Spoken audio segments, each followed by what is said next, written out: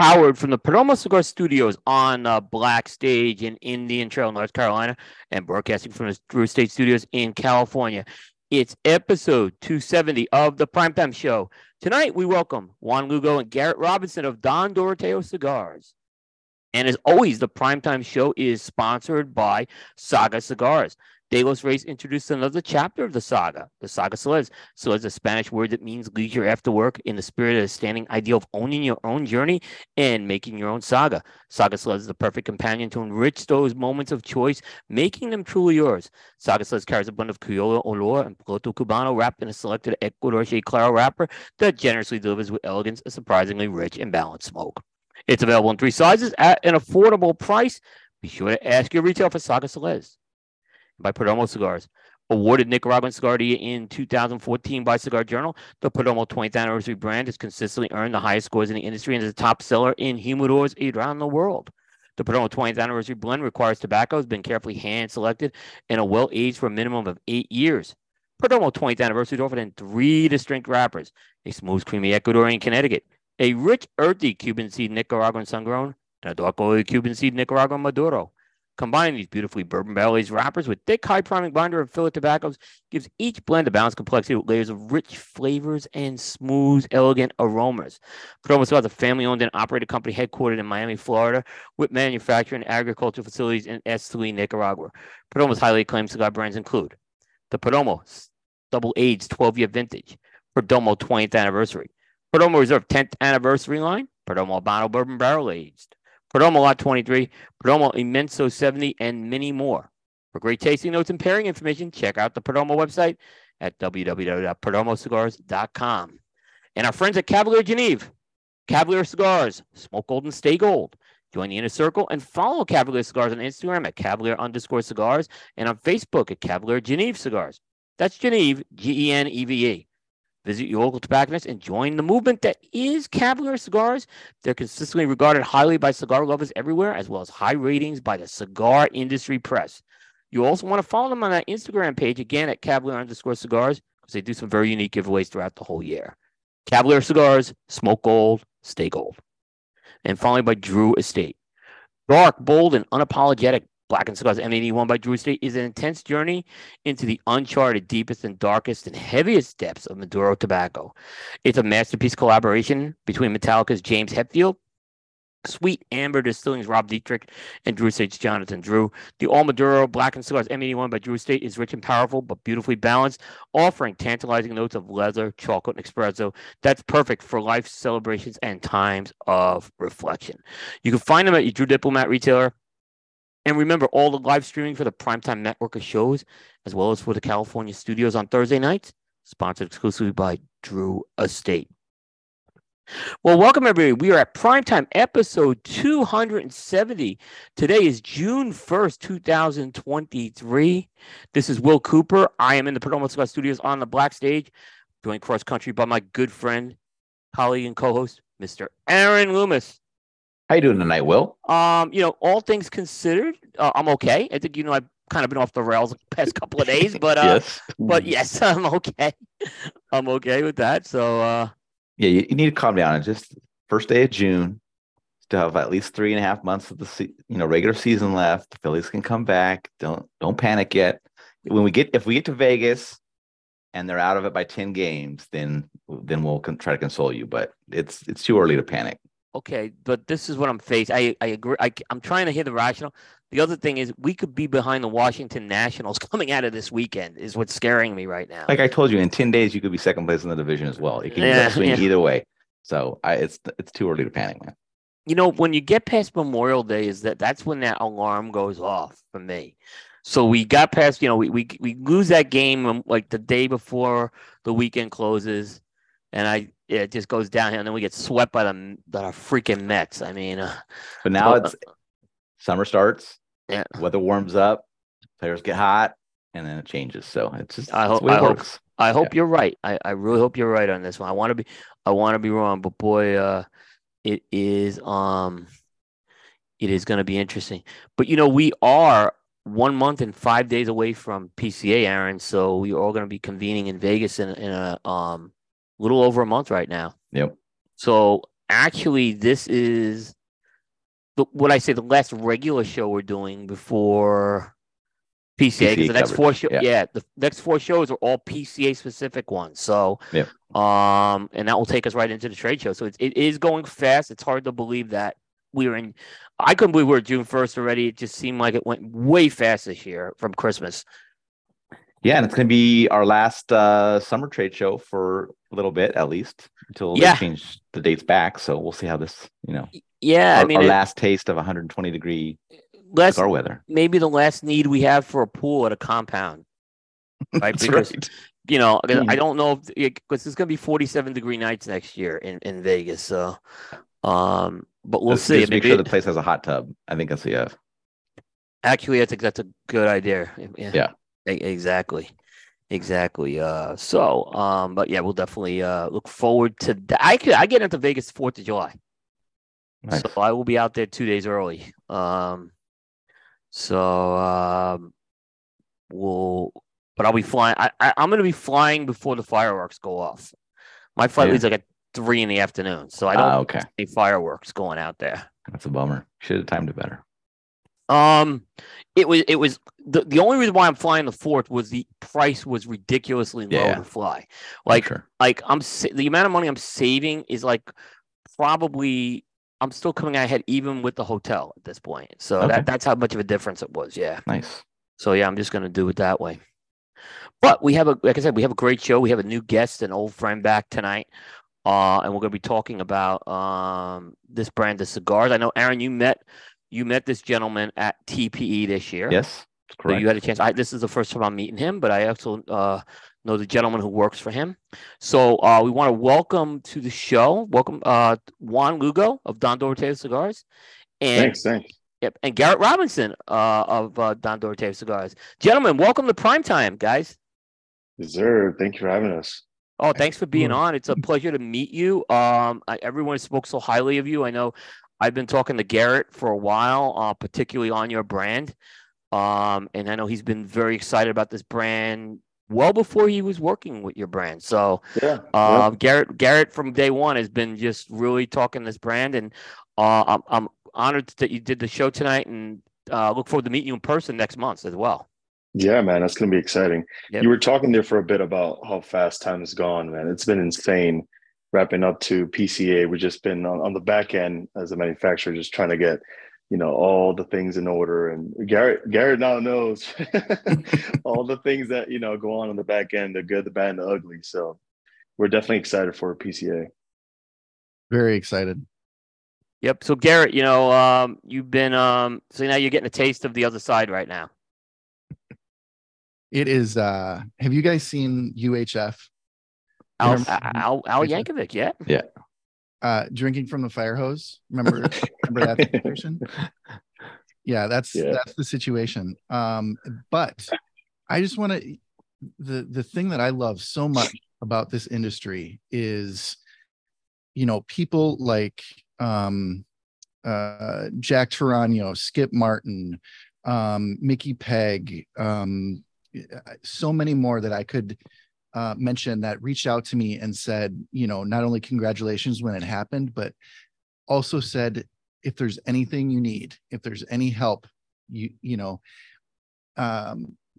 which is awesome. And I know both Matt and I experienced that when we started How About That Cigar in a similar fashion with you, Coop, and Aaron obviously was on that, and others that were a big help. And that has just kind of been the reoccurring theme in this industry of, rising tide lifts all ships. And so while it is learning by fire, certainly, the amount of support has been overwhelming and very humbling. It's awesome.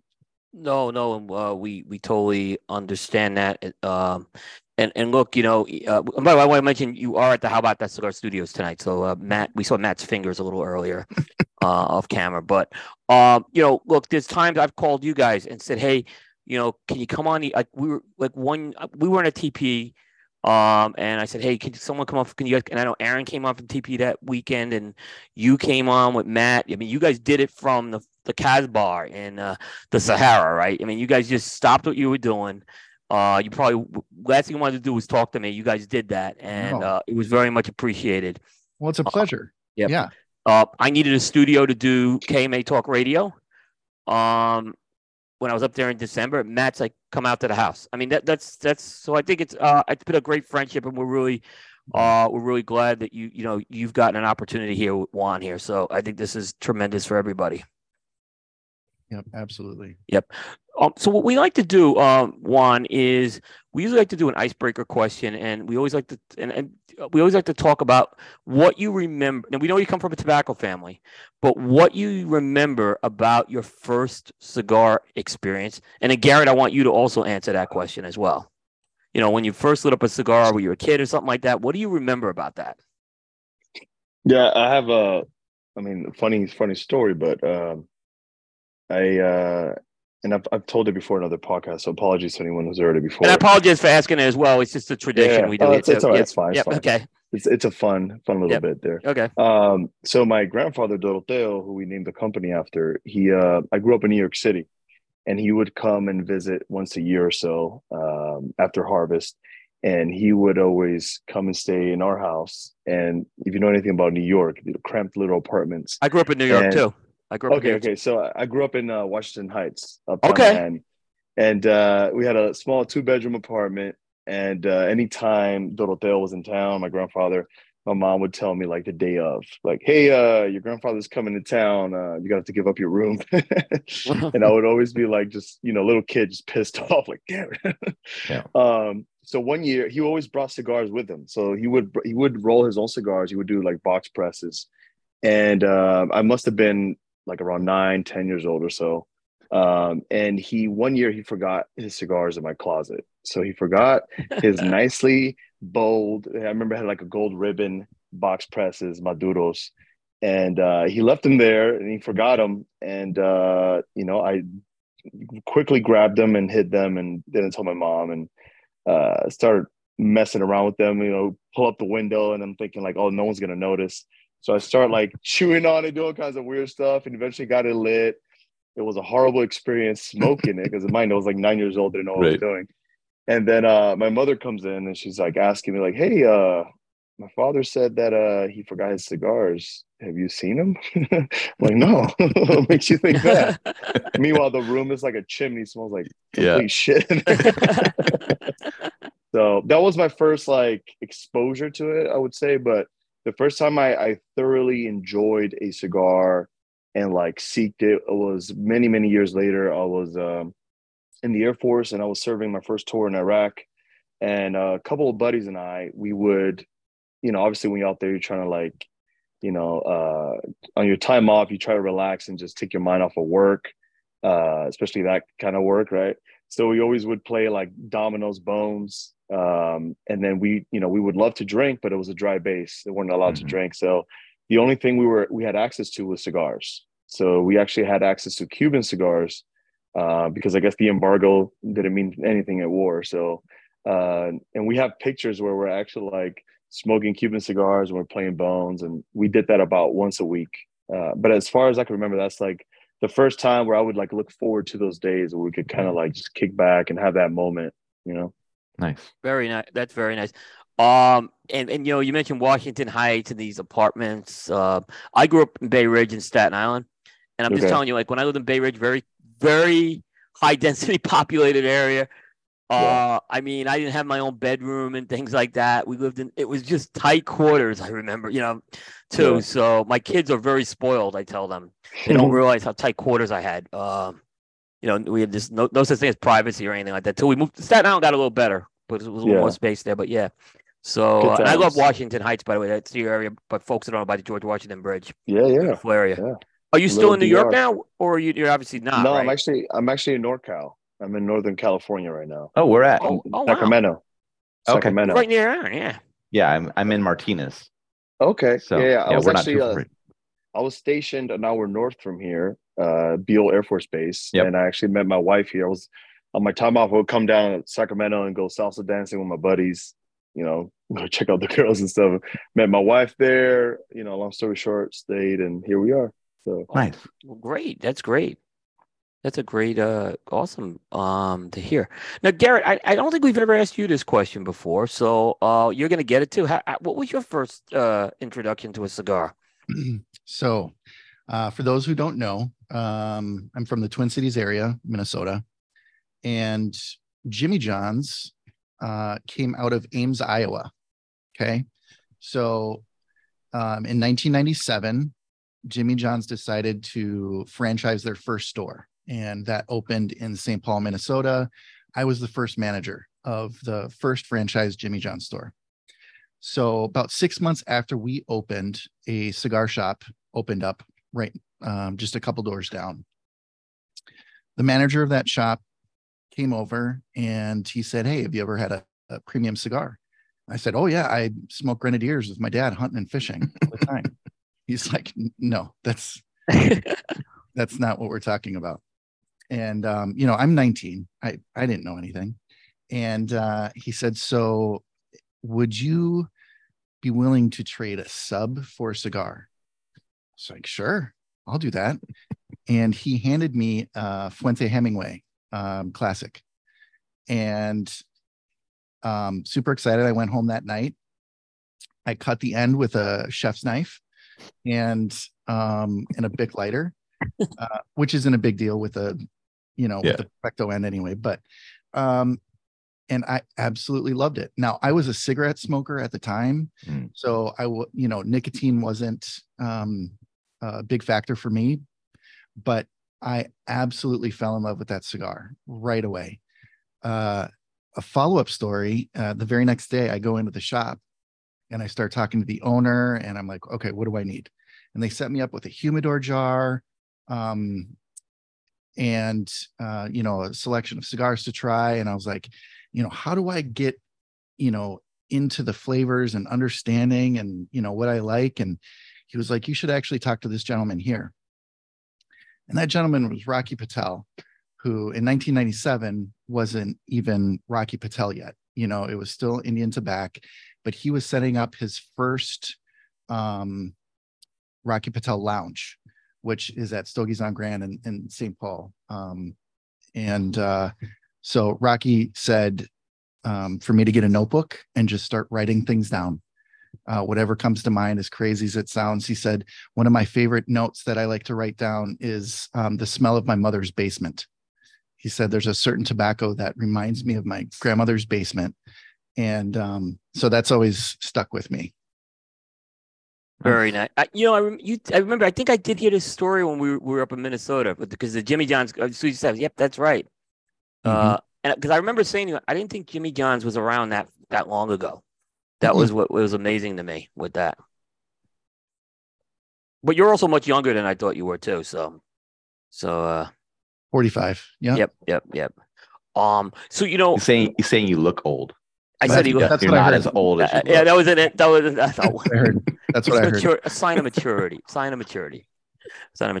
So Juan, going back to you, Garret I remember I was talking to Garret, and Garret knows, in the media, we try to be neutral with brands, but I've always had a big affinity with La Aurora. And he said, "You got to check this brand out because obviously there's some connections with La Aurora that aren't just now, that go way back." So your story of your brand goes back to your grandfather, and there's a strong relationship there. For folks who aren't maybe familiar with that story, maybe you can give us a version of that, condensed version of that to talk about. You can talk about as much as you want about it, actually. Yeah. So my grandfather started working with La Aurora in 1936. So long story short, he was the eldest of 6 siblings. Father passed away. Father's, craft was exactly what my grandfather did, which was grow tobacco, sell it to the highest bidder. That's what they did. That's what my grandfather did as an adolescent with his father. So when his pops passed away at 16, my grandfather at the time, they had no land, nothing in DR, very, humble means. So he actually just approached local farmers that had excess land and proposed to grow tobacco. That's all he knew how to do. He would harvest and cure it, and then he would sell to the highest bidder, which at the time was La Aurora. And then he would split the profit 6633 with the owner. And then over time, he did that so much that he saved all his money. And when he passed, he left, a crazy amount of land to all the family. But the key part there with La Aurora is that when he started in 1936, mind you, like Aurora had only been around for a little bit prior to that, only a few years. So my grandfather later on became mayor of the region here where our farm is. And he was actually the one that rallied a lot of the local farmers and created like a union for La Aurora where they can depend on all of these cultivators to essentially provide that excess tobacco that they needed. All right. So that they could grow their empire, so to speak, in the Dominican Republic. So that's pretty much the connection there to our family. And my grandfather did that for many, many decades.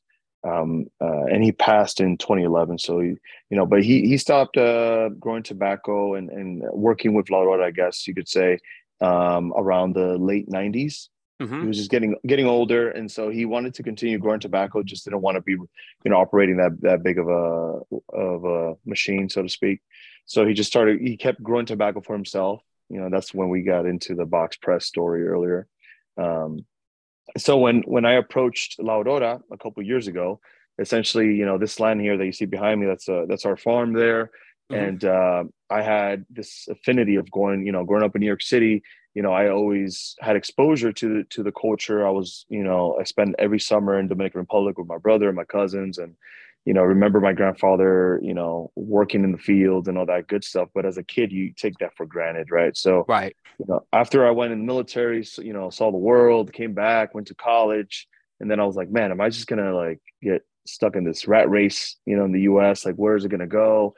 And so I just kind of wanted to, go back to my roots. And I was fortunate enough to be welcomed by La Aurora with open arms. When I approached them in 21, they essentially were like, who the hell are you? And I told this is my grandfather, worked with you guys since XYZ. And they vetted the story. A week later, they got back to me. And it's like, all right, what do you want to do? And I told them, I said, I want to do the same thing. I want to honor my grandfather by doing exactly what he did, which is grow tobacco and work with you guys exclusively. So we had our first harvest last year, which is right here pictured behind me. Nice. And we sold that to La Aurora exclusively. They gave us, all the resources, agronomists and access to field workers and where to source greenhouses, you name it. And then the second part to that was we wanted to actually, and this is a piece that my grandfather never did himself, which was, release the cigar into the market, right? And he would never name it after himself, but he can't do nothing about it now. Hopefully he's not rolling in his grave with his name plastered everywhere. Yeah. So. Wow, that's a long run that your grandfather had. You're going back like 60 years. It's a 60-year run. Yep. So that's amazing. But you guys still own the farm, but was the farm operational in between the time your grandfather retired and then when you started doing it? No. This land was not his. This land was from my Doroteo is my maternal grandfather. My paternal grandfather owned this land. So we actually have tobacco roots from both sides. It's just that Doroteo had the pedigree because he worked in the field specifically for so much more longer, and he had the connection to La Aurora. My paternal grandfather worked in tobacco, but he also he dabbled in everything, dairy, produce, you name it. So interesting.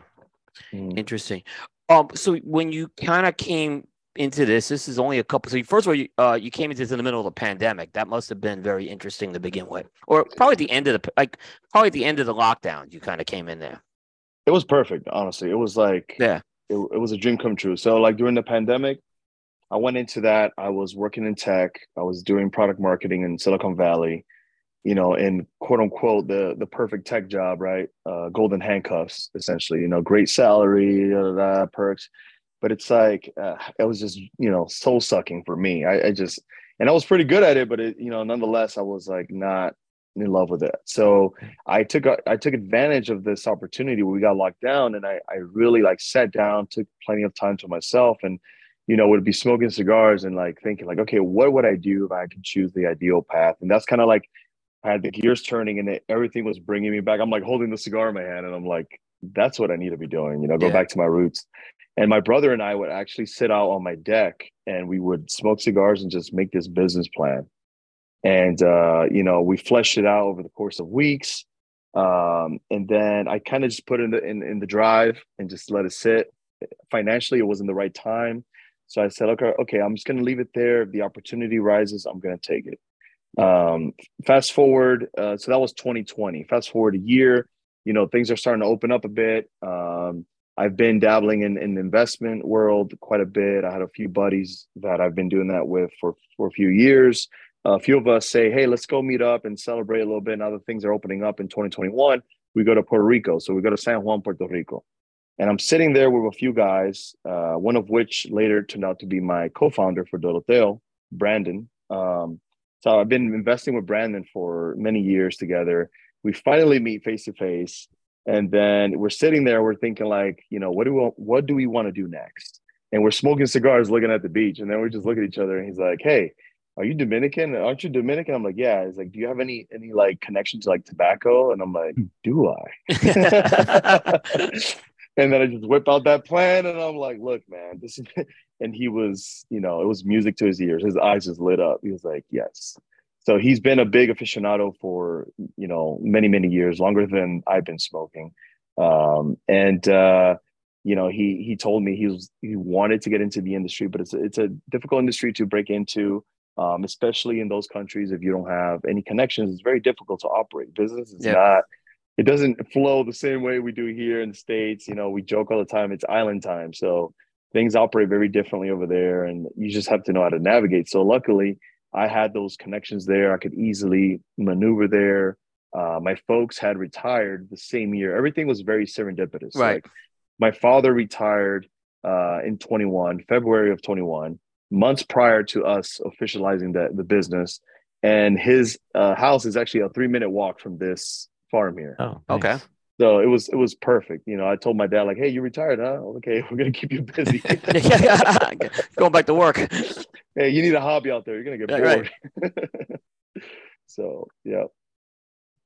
No, and it's also kind of interesting because I've heard of some stories of people going to La Aurora as unknowns. I mean, and have some luck. You actually aren't a total unknown. It was just you had to get to they had to vet your story. I guess the people who probably didn't know your story who you were talking to. So, right. Yeah. Master Blender. They took me straight to the top. I said, oh, okay, cool. Yeah. So yeah, it was awesome. No, that's great. I had a chance to visit the factory there. For a couple of the Pro Cigars, it's a great place. Like, you get to see the factory, but they've also set up the whole experience center, which I think is really cool there as well. So, I said I've always had an affinity for that brand and that factory, and it was very interesting when Garret told me this. When Garret actually told me this, I think Garret, you told me this coming out of last year's IPCPR. This is going way back. We talked about this. Yep. So because you were very high on that, and you said you got to. And then one thing led to another, so that's good. So you come to an agreement. You're going to start supplying tobacco for La Aurora, but at the same time, you also decided that you wanted to craft your own brand surrounding that. Yeah. Okay. Yeah. So I wanted to essentially just pay homage to my grandfather. I feel like in the Dominican Republic, at least, I can't speak for any of the other respective countries, but in the DR, I know that. He did, dedicate his life to the craft and left an imprint, in that region of Santiago, in the Jaque Valley. So I just wanted to pay homage to that. He was very, very humble man, like not the type of guy that would want to plaster himself everywhere or boast himself. So it only made me want to do it even more. So when I proposed that to La Aurora, they welcomed it with open arms, and with the commitment that my grandfather dedicated to them for so many decades.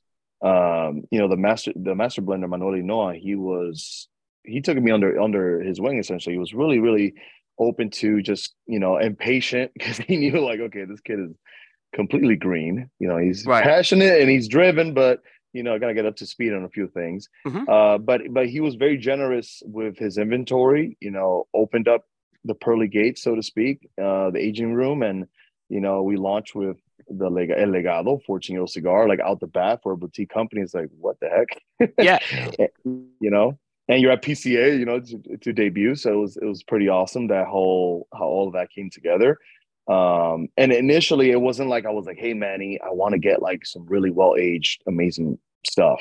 Right. He kind of put us through the gauntlet a little bit because he wanted us to earn it.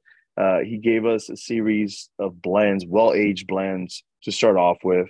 And then we started going down the process of elimination. We got down to 2. Out of the 2, we chose that one there. And he said, how peculiar that you choose the 14-year-old stick right.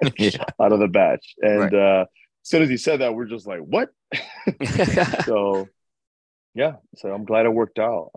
But coming out the gate, I think it was very important for us to kind of like put our stamp and, make at the show. And I think with this cigar, it was a perfect way to do that. But like, Garret could attest to this. When we went to Dominican Republic a couple months ago. We're more excited, to really show the industry what we have to bring to the table and really show where our passion lies. Like, all the energy we've dedicated to these core lines that we're going to release here in a couple weeks. And maybe Garret wants to talk a little bit more on that, on his experience in the factory, the farm, and all that jazz. Yeah, go ahead, Garret. Yeah. Oh, so I can't even really put into words the experience and the meaning of family to a regular guy from the Americas, just I should say from the United States, doesn't quite mean the same thing. From the time I entered the DR till I left, it was all family, love, community, seeing people work together. And it was fantastic. From the farm to, like Juan said, his parents live just right around the corner from this farm. And you guys, the goat that she makes. Oh, we're gonna goat's coming up a little later in the show, just so you know. But yes, tell the story. I have a goat question coming up later. Yeah. I mean, and I enjoy goat, and I've had it prepared many different ways, but this absolutely slam dunks on any other goat that I've had. It is delicious. We had it at least 3 times during the trip down there, and I could eat it for breakfast, lunch, and dinner. It was fantastic. And then the celebration that we had down there, I got to dance with Juan's mom, and embarrass myself a little bit because I'm a terrible dancer, but not at all, man. It was just it was fun. But the La Aurora piece, working with Manny,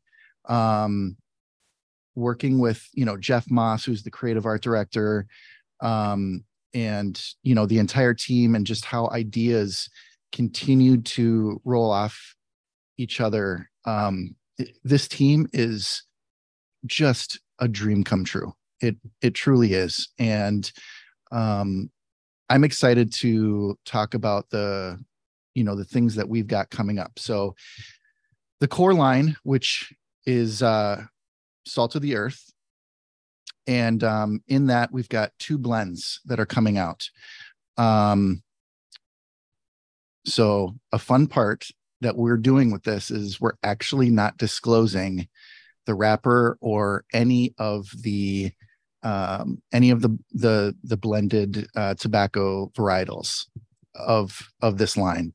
What we want to do, we're still working on the details on how we're going to do this, but we want to do some kind of contest where we involve both consumers and retailers to try to guess the exact recipe of this cigar, or those who come the most close to it.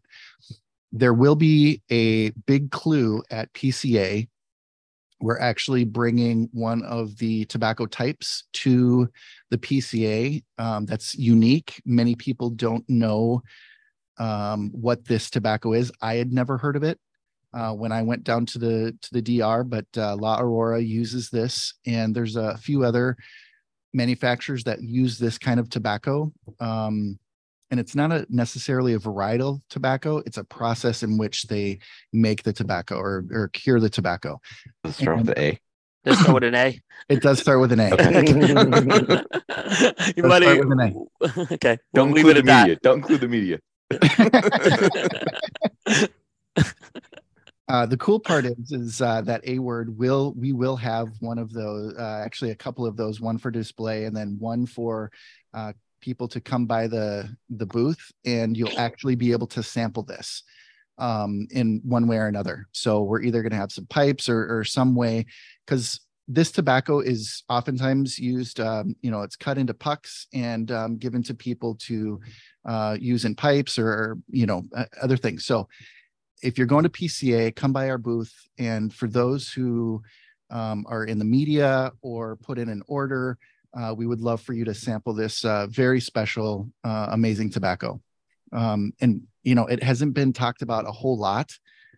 So we really want to bring light to this amazing process and great tobacco. Okay. And when you said that's going to be a new core line that you're going to have, so it's going to be ongoing production out of La Aurora with that. Correct. Okay. Yeah. Now, two separate blends. Okay. Now I saw on the website there was some other blends that were listed besides the El Legato. Is it one of those other blends? No. Okay, so this is something complete. Right. So we're going to have our core lines, which we're introducing at this PCA, Salt of the Earth line. And then we have our legacy sticks. These legacy sticks are going to be ones that we release periodically.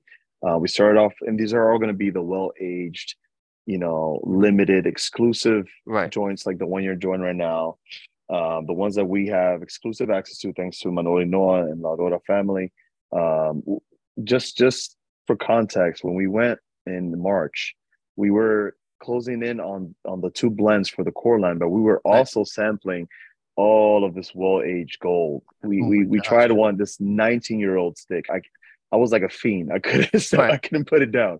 Bro. So good. So we have that. There's so many other ones that we were like, you know what, like, let's focus on the core line for now, but we definitely want to come back to those legacy sticks. And when we do, we're gonna, we'll use those names that you see that were specifically tied to my grandfather's timeline. So all the ones you see on the website, those four, Legado, El Alcalde, El Vencedor, and La Reserva Familiar, those four are tied specifically to the timeline in his life. So each one corresponds to a time where, like El Alcalde, for instance, which translates to the mayor. So like I said earlier, he was mayor of the town. So we'll commemorate those milestones with those legacy sticks. That's really cool. You made this conscious decision, though, to release aged cigars as opposed to, like, there's aged tobacco, but these were rolled cigars, right, that were in the factory. Right. All the time.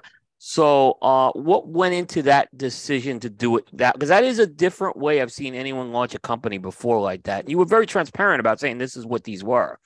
So what went into that decision?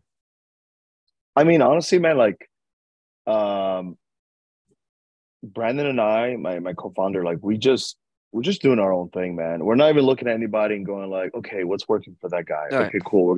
We're gonna do that.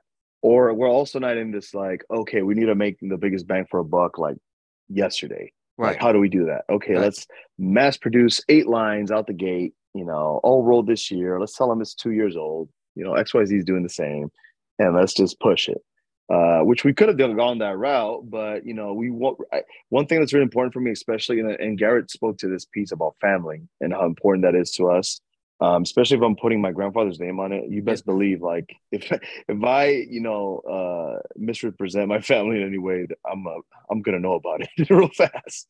So it's really important for us to just make sure that we're honoring the family every single way possible, and honestly, man, just having a good time and enjoy it. Like, if I am gonna release a cigar, I need to enjoy it myself. Right. Before, it's not about like, oh, this cigar really sells. This blend will sell. The price point is great. Our margins are going to be great. It's not like that. It's for us, it's a passion. It's really about the love for cigars, and we want to share that love. And anybody that enjoys our cigars, essentially, we vibe with. It's like we're on the same wavelength. That's what it's about. Right. So. Right. I'm enjoying this Toro size a lot. This is the Toro I'm smoking of the El Legado. This is a very nice cigar. And definitely the tobacco is well aged. I can tell you that. But it's got a lot of flavor, and it's actually got a little more strength than I was expecting from the Toro. And the Robusto, actually, because I've had the Robusto as well.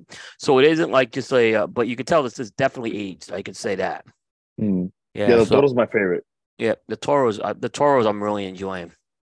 And as you guys know, with certain cigars, after 5-6 years, they can start to age out. The one thing that has really impressed me with this tobacco is, like you said, Coop, it still has strength, it still has body, it still has great flavor to it. And yeah,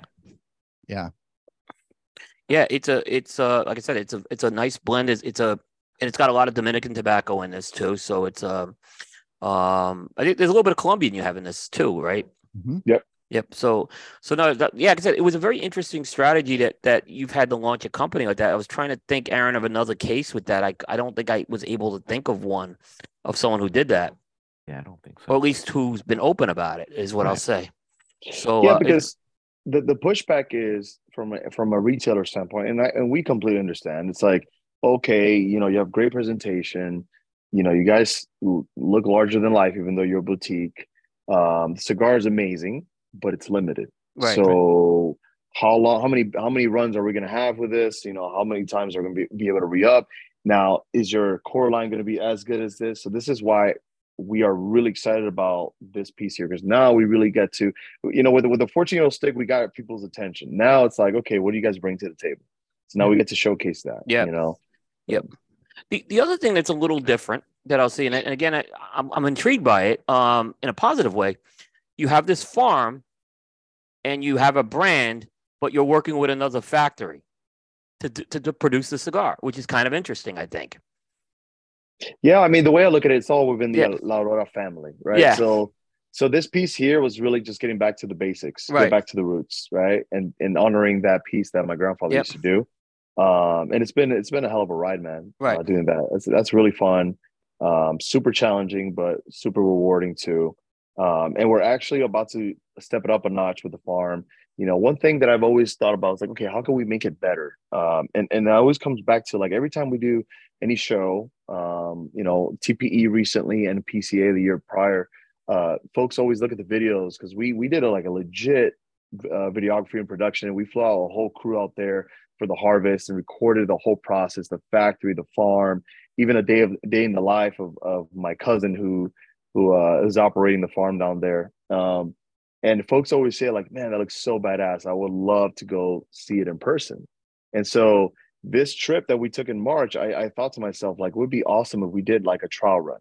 Let's just dip our toes in it. Let's do like a beta launch here of tours. So I've always been thinking, like, I want to expose folks in the States and all across the globe to what it's like to be at the farm. And more so than just, I know we have Pro Cigar and DR and all these other shows, but for me, I'm big on like the intimate, smaller, really take your time and really like, just get the raw feel for what the place is and the food, the culture, everything, versus just like going through presentations with big groups, which is fun too.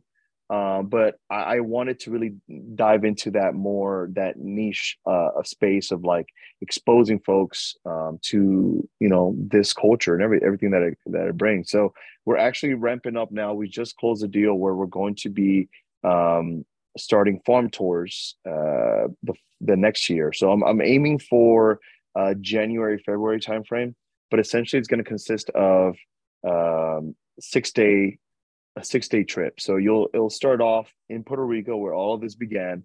It'll be a fishing trip on a yacht for 3 days, fly fishing. You'll be smoking Don Doroteo. We'll supply all the cigars, dinners, all that jazz. You get to Punta Cana, which is on the far east of Dominican Republic. You'll take a puddle jumper there, take a quick flight to Santiago, where this is, and then you'll spend 3 days there. And you'll stay. We'll put people up on an Airbnb, completely safe, all the jazz, because I know sometimes folks Yep. get weirded out going to the countries.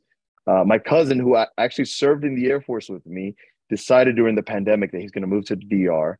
He's operating the farm, so he'll go and pick you up at the airport, take you to the Airbnb. My mom will cook everyone, all the guests, a dinner that night. Nice. Just like the one that Garret was describing there.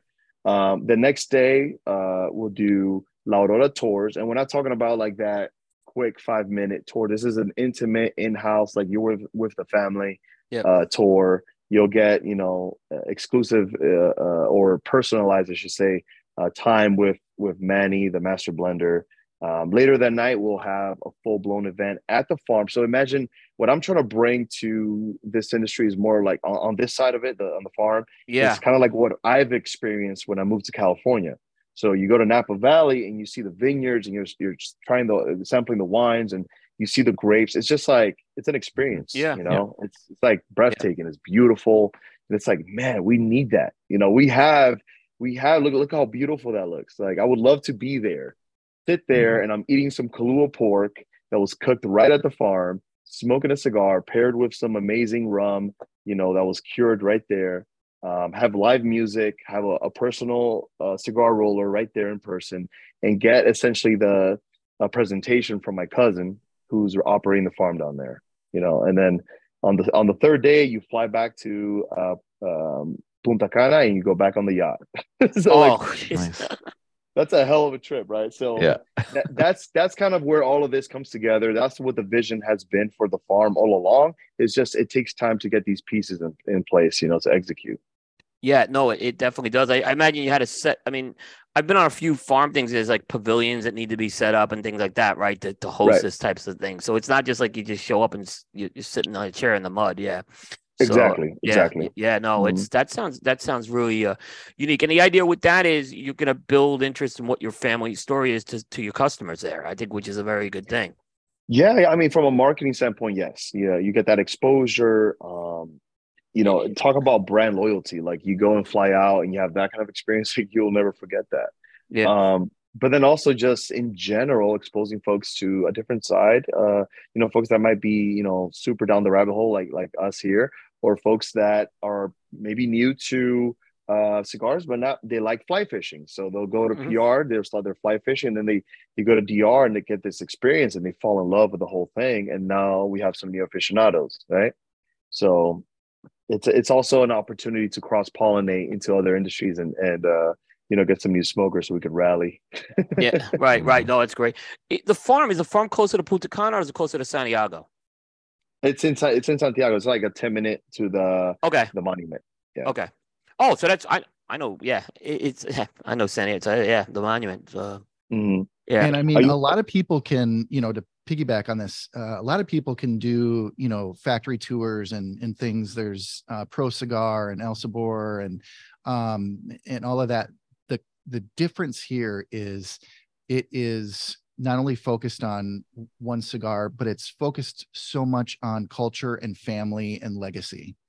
And each one of these, and I know that any one of these, any other brand could do something like this, but the idea is that we immerse somebody in, in a few people in a unbelievable opportunity to feel the history. I remember sitting at that celebration dinner, and I actually had a moment where it was like somebody was cutting onions or something. I got emotional, because seeing how this community just rallied around and was so passionate about what they were doing, and from food to cigars to dancing to everything, it was unbelievably beautiful.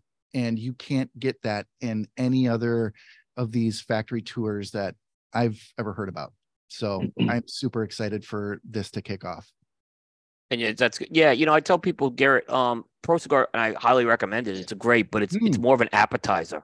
Okay, you're gonna get a little taste of all these different factories and farms throughout the week, but you don't get. I've been on ones where it's more in depth, and you really get a sense of that. This sounds really cool what you guys are doing. I like this a lot.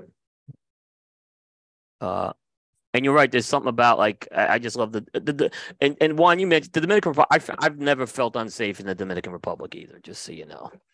So I've been brother. I've been going there quite a bit. So I always feel safe there. So I did have an Uber driver. I did have an Uber. Well, the Uber. I stay away from Uber. I have stayed away from Uber. I've had bad experiences with Uber. Yes. Yeah, I will say that I did have an Uber driver that pulled over to the side and said, I canceled the ride. If you want to make it to your destination, you're going to have to pay me in cash $10. Yep. I had that happen to me too. So, yes. And it was so this year I actually, I combined, Fred Rui got us a driver because there was times we didn't want to take the bus back or anything. So that's what we had to do. Yeah. Because the Uber situation actually has gotten worse in the last couple of years. Yeah, we're sticking to the personal drivers. That's the best way to do it. There's no better way to do that as well. So that's a pretty exciting deal, and I think it's a very kind of unique concept, especially for a new brand and a smaller brand. And like I said, your brand is, I think, just this whole model that you guys have. It's a unique model. And what I really am intrigued by this is you're playing to your core competencies very well, Juan. You obviously, the farming business is something that's been in your family. Aurora, they're like, they're like family to you, as you said. The factory, and now you're launching the brands on top of that with your vision. So I think it's very interesting. I'm very intrigued by this whole thing. I think it positively. I'm intrigued by it. Is what I want to say.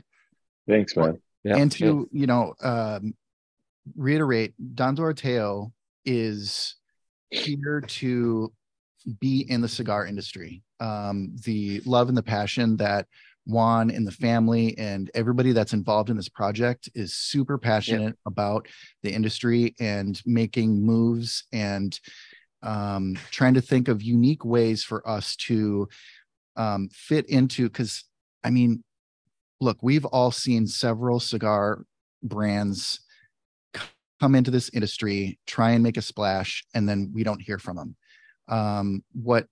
What Juan and the team is building is something absolutely special. And I'm just honored to be along for the ride and adding my pieces as we go. And so look for continued innovation, continued amazing cigars, and it's going to be awesome.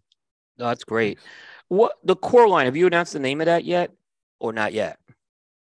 We have. So, we haven't officially done it, but we have. We're going to mention them. So we have the Salt of the Earth is the overall core name. Mm-hmm. The two, and actually, the person who named them was Garret. Wow. So we were actually in Dominican Republic. We're sitting there, and we're kind of like, the gears are turning. And he just starts spitting fire, and we're like, he's connecting it all to the Salt of the Earth, and it was just, so I'll let him kind of run through that. So, not to get overly biblical, religious, but Salt of the Earth being, having its roots in some scripture. For those who don't know, my first career, I was actually a pastor for 5 years. Went to seminary and the whole nine. And one of my, this is a little nerdy. Actually, one of my first, I belonged to this gaming crew that we competed on Call of Duty. And my first gamer name was Livingstone, which it was this Christian, group of guys that got together and compete and just whatever. So Livingstone was always a piece, and that's found in Timothy, and then that is connected to Salt of the Earth, and then also Cornerstone. So Livingstone and Cornerstone are the English names. Juan, I'll let you pronounce the Spanish name. I'm still working on it. So this sounds so much sexier in Spanish. So we used to keep it in the tradition. So Livingstone, Piedra Viva. So Piedra Viva. And then Cornerstone, Piedra Angular. So those are going to be the two names. Abbreviations work to PV and PA. Nice. Yeah, that's cool. That's cool. You have obviously you have your plan to get your cigars, and obviously you have a lot coming on, a lot to look forward to. But sometimes the hardest part we see, Juan, with a lot of smaller companies is one thing to get the cigars. Now it's the next thing to get distribution in the U.S. And I guess that's where Garret has come in, right? So obviously you brought Garret in for that. How did you come to the decision to bring Garret in? I mean, obviously you guys knew each other, yeah. It was very serendipitous, man. Like a lot of this, and I keep saying that about so many things. It really is just the way we're flowing with it, man. It's all organic. So after PCA, we're getting buzz, and we're like, crap, like I need to start building a sales team.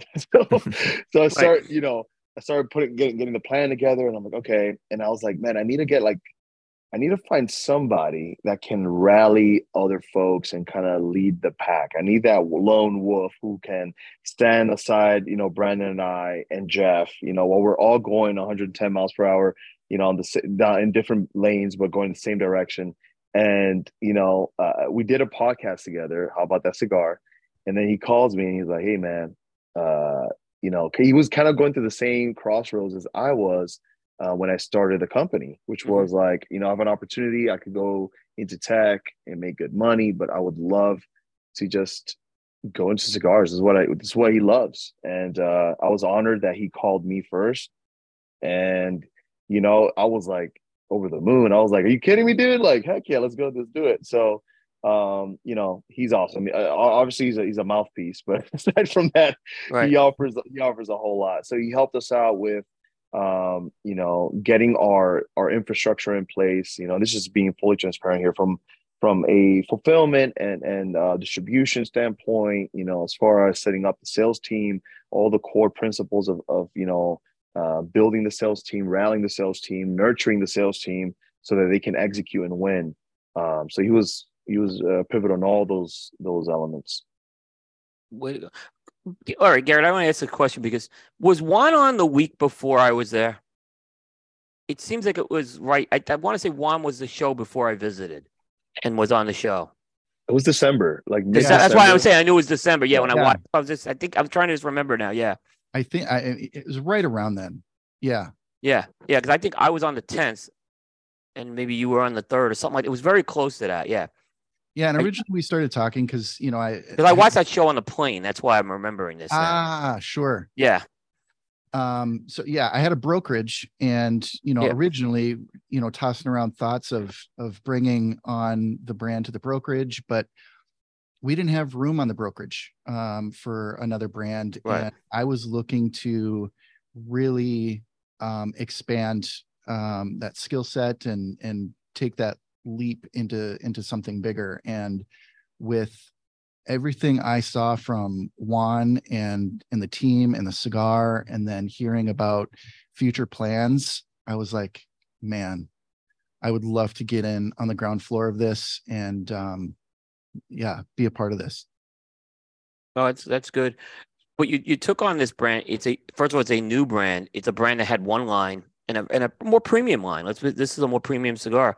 Yep. So what are some of the challenges you've had with that kind of introducing that brand, or maybe some of the positives you've had in terms of going with that approach now? So the biggest roadblock obviously is the price point. It's twofold. One, it is for majority of consumers and retailers, who is Don Doreteo? What is this? Right. And then it's the price point.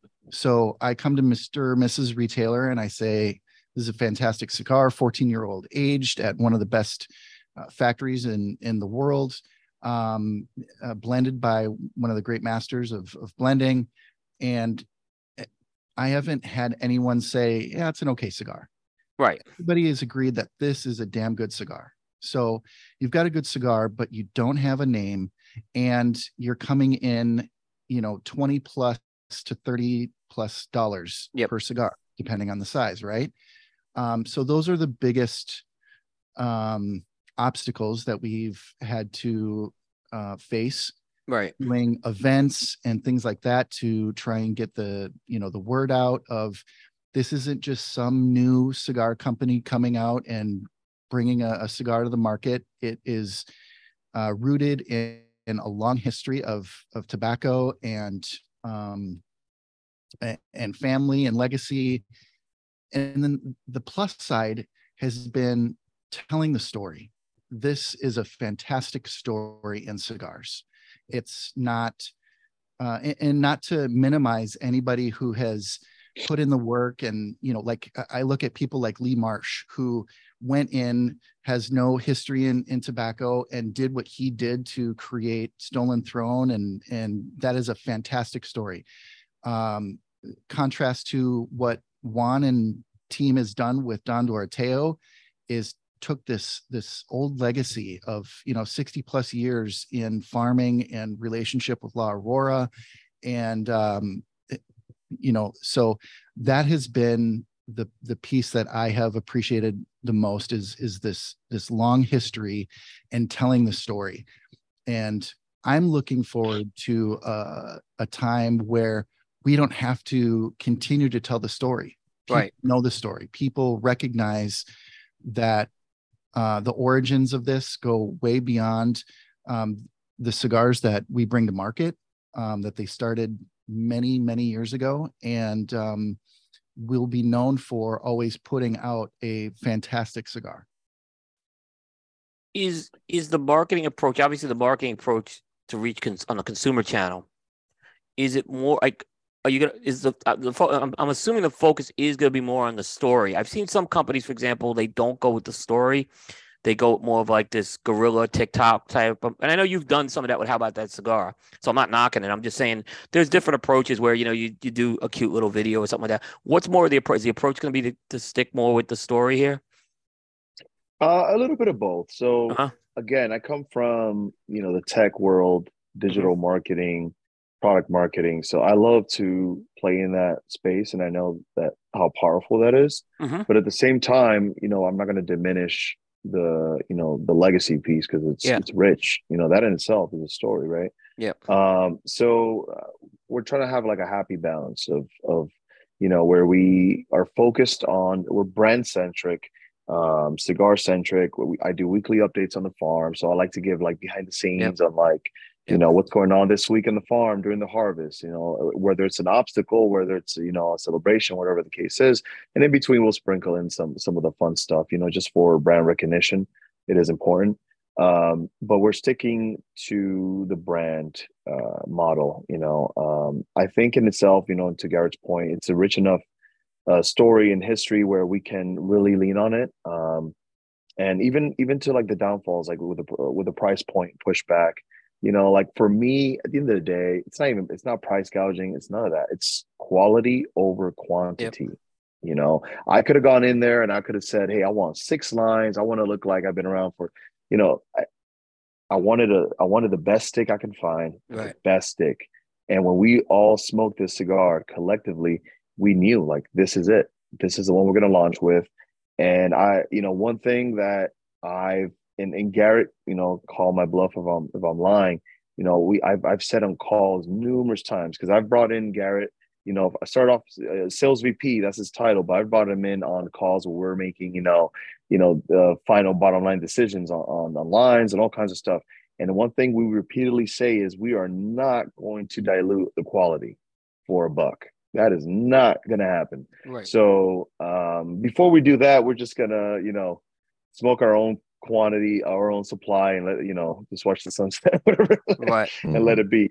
So yeah, man, like as far as like pushback from Legado or what you can expect from core lines, the core line, for instance, was rolled this year. So we don't have that to lean on, like, oh, it's a 14, 18-year-old cigar. So really it's going to have to come down to like the construction, the quality of the tobaccos we use, and the methodologies that the master blender alongside us put together, and all it'll speak for itself. So I'm really excited for you guys to get your hands on that. No, excellent. I'm looking forward to that as well.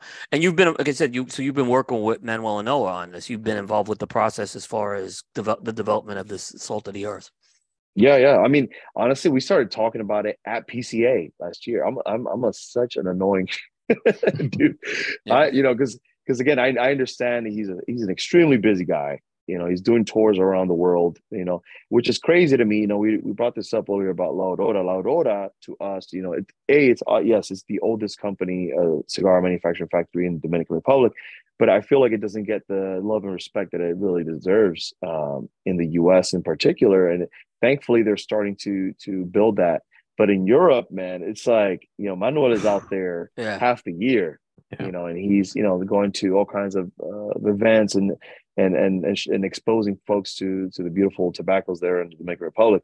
But it's ever since PCA of last year, I was talking with Manuel about Salt of the Earth, so, and just coming down with the ideas and everything, and then just working together however we can to get it down. Yeah. So. Yeah. I mean, go ahead, Garret. And originally, this is how, cool, working with Juan and Brandon and Jeff is. In March, when we were, the plan wasn't to come out with 2 blends. That was not in the cards for the original plan. But as Jeff and I were smoking through some of these blends, there were these 2 blends that we kept going back and forth with, like, these are amazing, and I can't decide between these 2. And that is how we decided that these 2 cigars were going to be our 2 core line cigars, or our core line cigars, 2 blends underneath the core line. So, but that process, sitting in that room with Manny and Jeff and everybody smoking, and I'll never forget the moment that we picked up the first cigar that's going to be in the core line. Jeff and I looked at each other at the same time. We had this look on our faces like, what the flip are we smoking right now? It was so that was awesome. Yeah. And then thinking, okay, this has got to be it. There's not going to be anything better. And then we smoked another one that just didn't hit. And then we smoked this other one, and we're like, oh my gosh, what is going on right now? Amazing experience. So that's great. So I have a question, Coop. Yep. So I'm assuming with the legacy lines that they'll be similarly priced to the El Legado, and that are the core lines going to be in that same price range, or will they be more a lower price range? Not saying a cheap cigar, but kind of in a lower price point. Yeah, it was really good. Go ahead, brother. Oh, I was just going to say, it was important to us to bring a core line cigar that is going to be approachable to a larger demographic. So absolutely, price point was a big part of our target, and it is going to be at, our target price range is going to be that 14 to 17, 12 to 16. We're still playing with, we're not going to post what those numbers are just yet. We're still working on them, but they are going to be more approachable for sure. Okay. Yeah, because I could see that being an attractive way to kind of reach different kinds of smokers. Because I remember when we went, we were nice enough to be able to spend some time at 8 Lounge in Vegas at, TPE, and going into the humidor there, Don Doroteo was kind of front and center in that humidor, and I could see it perfectly fitting in that kind of environment. It's kind of a higher end type of lounge. You probably have a higher end clientele that's coming in there. I can see all your legacy product kind of fitting into that kind of a range, and that fits. But that's sometimes going to be a little bit out of reach for other smokers. So yeah, you having this core line that kind of, and $12 to $16 with the way pricing is happening now with cigars is not it's average. Ridiculous. It's almost average. Pretty much what's the average now. Prices have gone up for a lot of cigar brands. So yeah, I think definitely having that kind of gives you an entry to another group of smokers as well that can then hear the story. And obviously, if they like those cigars, I don't think that they're gonna have a problem going up a few dollars more to try the legacy brands. So also once what it takes, behind the scenes to actually get one of these blends together and release it to the market. The key dilemma here, a lot of folks don't talk about, just peeling behind the curtain, is, it comes down to, like, for us, for instance, as I mentioned, quality is key, right? So quality over quantity. But with that said, we have 7 classifications of tobacco in each blend that we're going to release at PCA. So we have 7 different types of tobacco. What price point am I going to get those tobaccos versus Carlito Fuente, Rocky Patel. You know, they earned their right. They've been in the game way long, right? We're green. You know, we got to earn our stripes. But with that said, you know, how do you? It's a balance. It's a a dance. You know, trying to make sure that you don't dilute your quality while you're also not going over your margins, right? Mhm. So, and you don't want to price gouge. So you're like, okay, we're trying. So off the bat, like with the legacy sticks, yes, the legacy sticks are the ultra premium, exclusive, limited, well-aged cigars. You know, we're going to price them exactly at where they belong, at the same range where the Legado is. But with the core line, what I'm trying to do is release something that's more affordable to the masses, but not diluting quality. Yep. So again, that having 7 different classifications of tobacco from 4 different countries, and then the process that we went through with Manny. And as time goes on, we're gonna play and see. I'm gonna try and get creative and see how we can get even more affordable cigars released in the market to the folks. But again, it comes down to how much are you getting those tobaccos for? How much can you sell it? Like without breaking the bank. So and you got to stay true to the story, right? Yeah. You can't, Yeah. Right. Yeah. can't just start coming out with bundle cigars all of a sudden. No, exactly. No. I saw one company do that actually, and I think it worked out bad for them when they did that. They started with a high quality product, and then they went the other end, and I think it was not good for them. So I agree. I think that's the approach. And Aaron just mentioned the price point. I think on each of our sites we review about 100 cigars a year. Aaron, my price point was somewhere in that $13 to $14 average last year. Yeah, it was the same for me. So you're right. You're really right there. And then you have a story, and the tobacco speaks for itself. That's a pretty if that's where you guys are thinking, that's not a bad place to be. Yeah, is what I'm going to say. Especially if you have a product like this. Yeah. As long as we're able to uphold the standard that we've kind of made for ourselves on branding, which is Jeff's forte, Jeff Moss, that's his world. So doing outstanding branding, whether it's presentation at the expos, the shows, the farm, doing those events that we mentioned, or even just when you go walk in the humidor and you see a box, Don Doreteo box. So like one of the things that was mentioned to me by a couple of trusted sources, a one-on-one, obviously, no one called me out publicly. But I'll call myself out publicly on it. That really bothered me was the quality of the Legado box, the first one we went with. So imagine, we're ramping up to release our first cigar at PCA in 22. Simultaneously, I'm operating a farm for the first time. Yep. So we're dropping we're really doing our first harvest ever. There, so Garrett's holding the box. So it looks like a Willy Wonka, chocolate. Yeah. Yep. Here. So here it is. I'm just talking so that I can get it up. Yep. So we are, ramping up and doing all these kinds of things, running uphill as fast as we can, essentially, down to that finish line of PCA, which is our grand debut. And when we did everything, when everything was said and done, everything was perfect except for the box. So the first thing I did, and I said, look, if I'm going to charge, 20 plus for a cigar, like the whole experience better be amazing. Fulfillment better be quick. Communication better be perfect. Presentation better be amazing, all aside from the cigar itself. Holding its own, right? So immediately after PCA, we're like, okay, we need to go back to the drawing board. We got with one of the most respected box manufacturers in the industry out of Nicaragua, and we actually are in the process of reboxing every single Legado. So we have the new box for the Legacy 6, we're going to debut at PCA, and also for even the core line, which is going to be more affordable. We're not going to dilute on the branding or the presentation, any of that. I like that. Good job with that. Yeah. Good job with that. Because that's a big point. When I see a cigar, it starts to get closer to that $20 point. I'm particular. I want to see a great presentation for it. That's just something I look for. And that Jeff used to work with Alec Bradley, right? That's right. Yeah, I know, because Jeff used to live.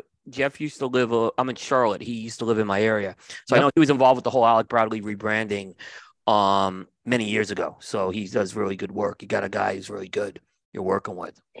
He's amazing, man. It's crazy how we even got to the point of calling him a partner. Brandon actually, him and I, when we were coming up with this idea, like we want to release a cigar. We're on Fiverr looking for like cigar band designers and on Pinterest of all places. And Brandon tells me, hey, I found this dude on Pinterest. You should check him out. So I hit up Jeff, didn't know who he was. And I'm like, hey, man, you open for like a Zoom call? So I get on a call with him. And I'm looking at his background. And see all these placards and stuff and awards. And I'm like, oh, shit. I should have done my homework. Who is this guy? So I look him up and I'm like, oh, this guy's a GOAT. He's like, legendary in the industry. Yeah, he's very good. Like I said, he used to live in the next town over from me. I don't think he's in North Carolina anymore, but yeah, that's how I had kind of run into him. I think at an event he had done with Alec Bradley. That's how I got to know him. So yeah, he's been doing this a long time. You got a really good guy there. And at the time he was out of the industry. He said, like, yeah, I finished up my contract with Alec Bradley, and now I'm going to focus on my family's passion and heritage, which is doing the excursions and expeditions that his father and mother, used to do way back in the day in the early 60s. His father was actually one of the founding fathers of the modern day tent to go camping, which was the patent was bought out by REI way back in the day. And so he's trying to revive that and go back into that. So I think when I was talking to him and I'm talking about my grandfather, there was a lot of points that were clicking for him that we just were on the same page as far as like following, passion and family and heritage. And I think that's the piece that kind of lured him in. And then when I took him to the farm in February of 22 for the harvest, when we had that camera crew out there. And I think when he saw the harvest and he saw these plants as big as I am, he was like, all right, you guys are really serious about this. Like, you're not kidding. And, I think it really touched on the fact that we're like so passionate about it. And he's a very passionate guy himself. And it was actually at the farm. He's like, okay, guys, I'm in. Like, we're not going to do no 1099, no contract. Like, I'm in all the way. Yep. So. Yep. No, that's great. I got one more question, and we get some the fun stuff we'll hit. Not that this wasn't fun. This was great. Accessories. I also noticed you guys are dabbling in some accessories too. Yeah. So first thing we did was the leather cases, right? So there's really cool leather cases. Yep. That all was started off as a marketing campaign. Again, coming back from my background in marketing, first thing I did was like, okay, let me start looking through social media. My favorite folks on YouTube, some of my favorite folks on even TikTok, because a lot of eyes and ears go there now. So wherever the eyes and ears go, that's where they follow, right? So I made a laundry list of folks I hit up, and I said, I'm gonna make some cool little like a gift. I want to present the cigar in a way that's unique and different. So I actually had these leather cases customized, and I had the Doreteo logo on it.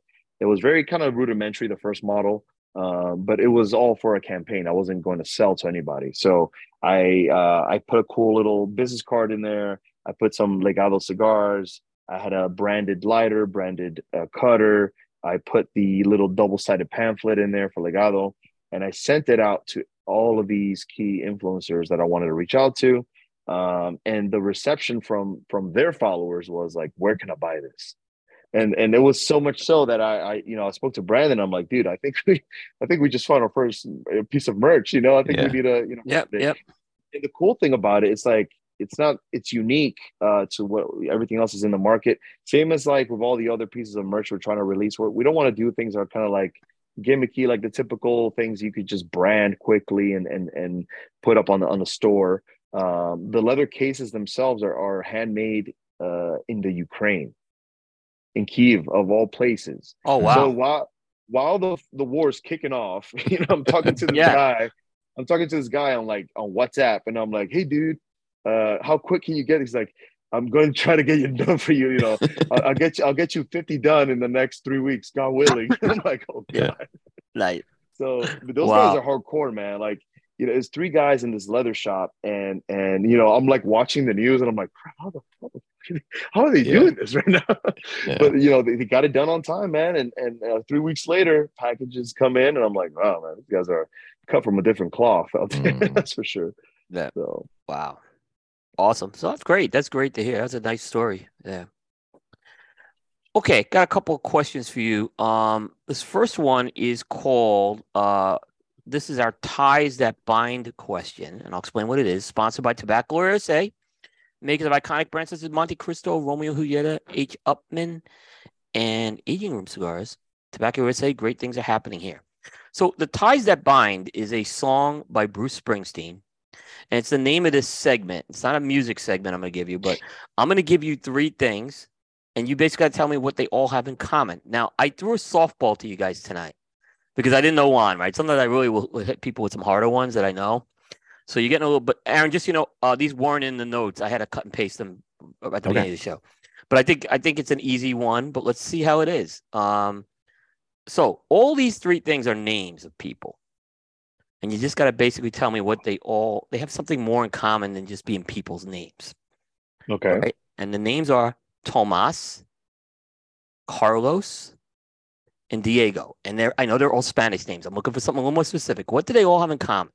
Tomas, Carlos, and Diego. And this is related to the song? It's not related to the song at all. Not related to the song at all. There's something they have in common, and I'll give you a hint. It's actually something a little closer to it's cigar related. So we're talking about the manufacturers? Tomas, Carlos, Diego. I know. You're talking about the manufacturers? They're brands. Yeah. They're brands. I think not necessarily yeah. You should hit it with a little harder one. I have to sometimes test the waters sometimes with this. Yeah. Okay. You guys can give the answer if you want. They are all Dons. Correct. Yes. I was gonna put Pepin in there. I'm like, that's too easy. Or Doreteo would have been too easy. That's why they put Doreteo in there. They're all Don. They're all names that have a Don in it. Yeah. Like I said, this was an easy one. Next time you're getting a harder one. So. All right. That was our that was an easy one, but I don't know. I know some people got. My chat's not working great tonight, so I don't know if some folks got it. But that was our Ties That Bind question. Now the next question is our Cattle Baron steak question of the night. Now this is not related to steak, and it's kind of ironic. I said there was going to be a goat question in there, and this is Juan, what is the best way to prepare chiva, which is the name for goat? Chivo. Yeah. Yep. You have to ask my mom for the whole process, but I figured it was gonna be a mom's recipe. my favorite part of the cooking experience, I remember this even going way back when I was a kid, is the part where she grabs a rum bottle and she just pours the whole thing in there. So that's my favorite part. It's I mean, I don't know how many folks. I mean, I guess for a lot of folks, it's kind of like an exotic meat. Yeah. But it can be a little gamey. So there's a specific process to making sure that and I believe it's laurel leaves and the rum and some other ingredients that they use in order to kind of get rid of that gaminess to it and give it like those good spices. But yeah, that's all I got on the Chivo. I've gotten hooked on it, especially my last visit to the Dominican. Yeah, so I went to this restaurant called Noah, which is by the monument, and I was advised to order a risotto with it in it, and it was incredible. And then the next night, I run into Jose Blanco, who's eating dinner at the hotel restaurant. And he's eating some sort of stew. And I'm like, that really looks good, Jose. What's that stew you're eating? And he told me it was a chiva stew. So I ended up ordering that at room service at like 11:30 at night. So I was just totally getting hooked on it. It's really good. It was really good at both. I was very that was my first experience. I've been to the DR a few times, but this last trip was like my first experience having it. And I thought it was excellent. One thing that's interesting, I'll note, is that whenever my folks coming into town, so they're actually here now, right? They're visiting right now. My mom always runs to like the international market and wants to make us, all the goodies. So she'll make the cool pork, the chivo, and all that. But for some reason, I think also the meat is just different. Mm-hmm. I don't know what it is, but when she makes it over here, it doesn't hit the same way as back in the Dominican Republic. Where over there, you go to like the the butcher shop. You just pick out your goat. Like, I want that one right there. Poor guy. My wife says with game, my wife says that sometimes when it's when it's more domestic game, it's less gamey. So if it's domesticated animals as opposed to wild animals, it will be. Yeah, that makes sense. It'll have less gaminess. But it was, like I said, that was really, really good. Aaron, I don't know if you've ever had it. I don't know if you'd like it or not. I've had goat, but I think more like a Jamaican style preparation. Okay. So yeah. Okay. Yeah. No, I've liked it. Here in the Twin Cities, there's a big Arab population, and the way that they serve it, and there's some Indian restaurants too that make a curried goat. It's very good, but nobody has touched how Juan's mom has made goat. Oh wow. Yeah. That's the biggest selling point for the tours. Right. Forget about the cigars and fly fishing on the yacht. It's the chivo. Right. Yeah. Nice. All right, guys. I got one more segment. I said the second segment's short, so I got to do a commercial read. You guys okay for 2 minutes, and then we can get in. Yeah. We'll get into that final segment. There. So I first want to mention JRE Tobacco. And the authentic Corojo leaf is one of the most robust and flavorful tobacco leaves out there. During the golden age of Southern Cuba, the leaf was choice to make some of the world's greatest cigars. Because it was one of the most challenging ones to cultivate, it fell out of favor by the 1990s. In the Jamastran Valley in Honduras, Julio Aroa took on the challenge of growing Corojo seeds, and in 2000, he successfully reintroduced authentic Corojo back to the market. With over 50 years' experience in the tobacco business, from growing and curing tobacco to cigar production, the JRE Tobacco Farm has been able to continue to deliver products to market with authentic Corojo. Now with JRE Tobacco, Justo brought their very own brand to market, each containing the authentic Corojo leaf. Aladino is available in a wide variety of blends, including the latest release, the Aladino Candela, and each represents the golden age of cigars from 1947 to 1961. They're available at your local retailer. Be sure to ask for JRE Tobacco, a legacy that is tasted in every drawer. I want to mention Corona Cigar Company. At Corona Cigar Company, they take fact that they are cigar fanatics just like you. That's why you'll find the best selection of the rarest and finest premium cigars available anywhere in the world. Plus, they have special limited edition cigars available exclusively to Corona Cigar Company from famous international cigar makers such as Padron, Drew Estate, Dunbarton Tobacco Trust, and Aganorsa Leaf. They have the best selection, the best customer service, and money-saving discount cigar prices. But don't just take their word for it. Forbes magazine selected Corona Cigar Company as a best of the web. Corona Cigar was voted a top 5 internet cigar retailer by Smoke Magazine. Cigar Aficionado wrote, Corona Cigar Company, the largest, best stock cigar shops in America. You could place an order online or visit one of Corona's 5 now Central Florida cigar superstores and cigar bars, including the latest one in Sarasota. And you can see for yourself why Corona Cigar Company is the ultimate cigar experience. And I want to mention one more time our friends at Tabacalera Geneve. You want to smoke gold and stay gold? Join the inner circle. It's Tabacalera Cigars on Instagram at Tabacalera_cigars and on Facebook at Tabacalera Geneve Cigars. And again, that's Geneve, Geneve. Visit your local tobacconist. Join that movement that is Tabacalera Cigars. They get high ratings from cigar lovers everywhere, as well as the cigar industry press. And of course, again, follow them on their Instagram page because they do some very unique giveaways throughout the whole year. Tabacalera Cigars, smoke gold and stay gold. And our final segments for our gentlemen tonight is our Alec Bradley Live True segment, and it's sponsored by Alec Bradley. Alec Bradley, Alec Bradley, Alec Bradley, Alec Bradley. Visit alecbradley.com. Find out more about their cigars. Live true. So, guys, I have 8 questions for you guys. They're short, more rapid-fire questions. Some of them are related to cigars. Some of them aren't. I just want to kind of get to know you a little better. Sometimes these are things that you talk about maybe in a cigar lounge or on a Zoom call, something like that. All right. So I think we'll start this one off.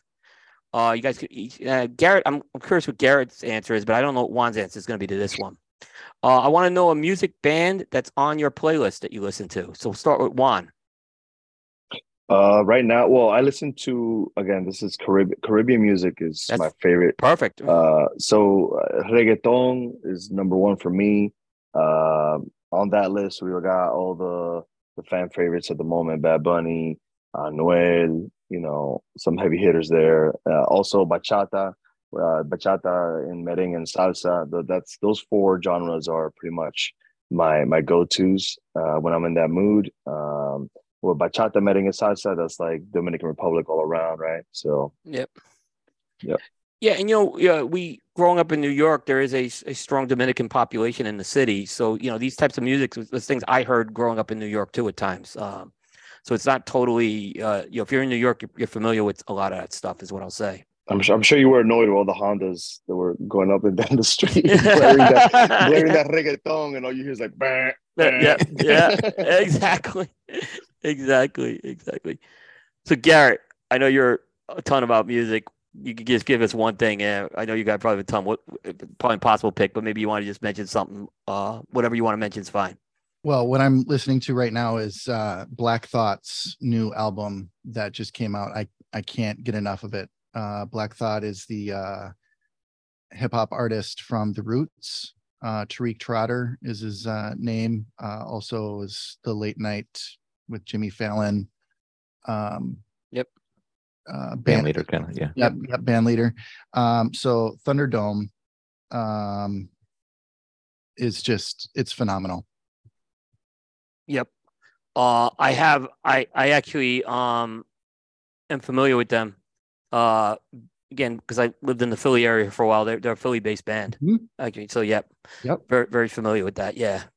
And then Dave, my music partner, as you know, on the Jukebox show, is big into The Roots. So yep. So good one. All right, we'll go to this next one. We'll start with Garrett this time. A pet that you would like to own besides a dog or cat? This is funny. I've actually been getting into tarantulas lately. And so it's a growing thing. I've been told that people are starting to have tarantulas as pets. I've actually been told this. And I had no idea that so females can live up to 25 years. Wow. Yeah. I had absolutely no clue before a few months ago. And this is probably absolutely making Matt Ty crawl right now. He does not like the arachnid flavor of things, but they're beautiful and they're amazing. And yeah. So tarantulas will be my next pet. Nice. How about you, Juan? Anything besides a dog or cat? I mean, domesticated or whatever you want. We've had people say tigers. We've had people say alligators. I was just thinking, like, what would I love to see roaming around the farm? Just to people like like you're taking a tour, you see a random giraffe just eating off the palm trees or something. Yeah, I don't know, something cool and exotic out there. We're having a bit of a dog problem from the neighbors, so maybe get a couple pet tigers. There you go. Put them in the place. There you go. I think the answer is valid. We got some stray dogs, and I keep running into the would-be owners that gave them up, and I'm like, you can't just abandon pets, bro. Giving up their dogs, and they're going on our fields and running amok. So I'd say pet tigers. I never saw more stray dogs than I did in Havana, Cuba. It was insane the amount of strays out on the streets there. Yeah. They treat pets a little differently in the Caribbean, unfortunately, but yeah. All right, Juan, we're going to go to you on this one first. A participation sport that you like to play. So not something that you watch, but something you actually like to do in a sport. Basketball, football, baseball, any of the three. Nice. Okay, good one. How about you, Garrett? I mean, I played a lot of sports in high school, but the one sport that I continue to play, we can debate sport or not, but I will say chess. I knew you were going to say chess. I knew that was going to come up with this. As long as it's full contact chess, we'll accept it. Yeah, we have the KMA chess report now. Yes. All right. I knew that was going to come up. All right, Garrett, to you. A state in the U.S. that you have not visited, but you want to visit. I'm going to go Hawaii. Oh, you got to go Hawaii. I've been there once. Yeah, I've been there once. I know it sounds cliche. No, you got to go there. But you got to go. I agree. Yeah, you definitely got to go. And there's a lot of islands there too. Yeah, I've only been the Big Island. Yeah. Mm-hmm. Yep. All right, Juan, how about you? Oh man. I like the territories. So I definitely want to check out like Guam. That's a good one. That counts. Yeah, we'll count. Wow. I would like to go to Alaska too. I think it'll be cool. Might freeze my balls off, but it sounds like a good time. Yeah. Yeah, I think stateside I'm good. I've seen about everything you got going on there. Yeah, that's good. All right, we're gonna go back to you, to Juan, this time. Skydiving or hang gliding? Which would you rather do? Skydiving. Okay. How about you, Garret? I have vertigo, so mine's neither, by the way, with this. They're both gonna suck, but I think I could actually do there's some hang gliding that isn't as high, that because I'm not afraid of heights, but when I get up high, my vertigo kicks in and I lose orientation. So it just sucks. Okay. Aaron, I got to ask you a question here on this. So the hang gliding. So when I was like touring California after I graduated college in 1989, we went to a place and there was like a huge amount of hang gliding going on there. It was like south of Yosemite area. Is hang gliding like still big out there?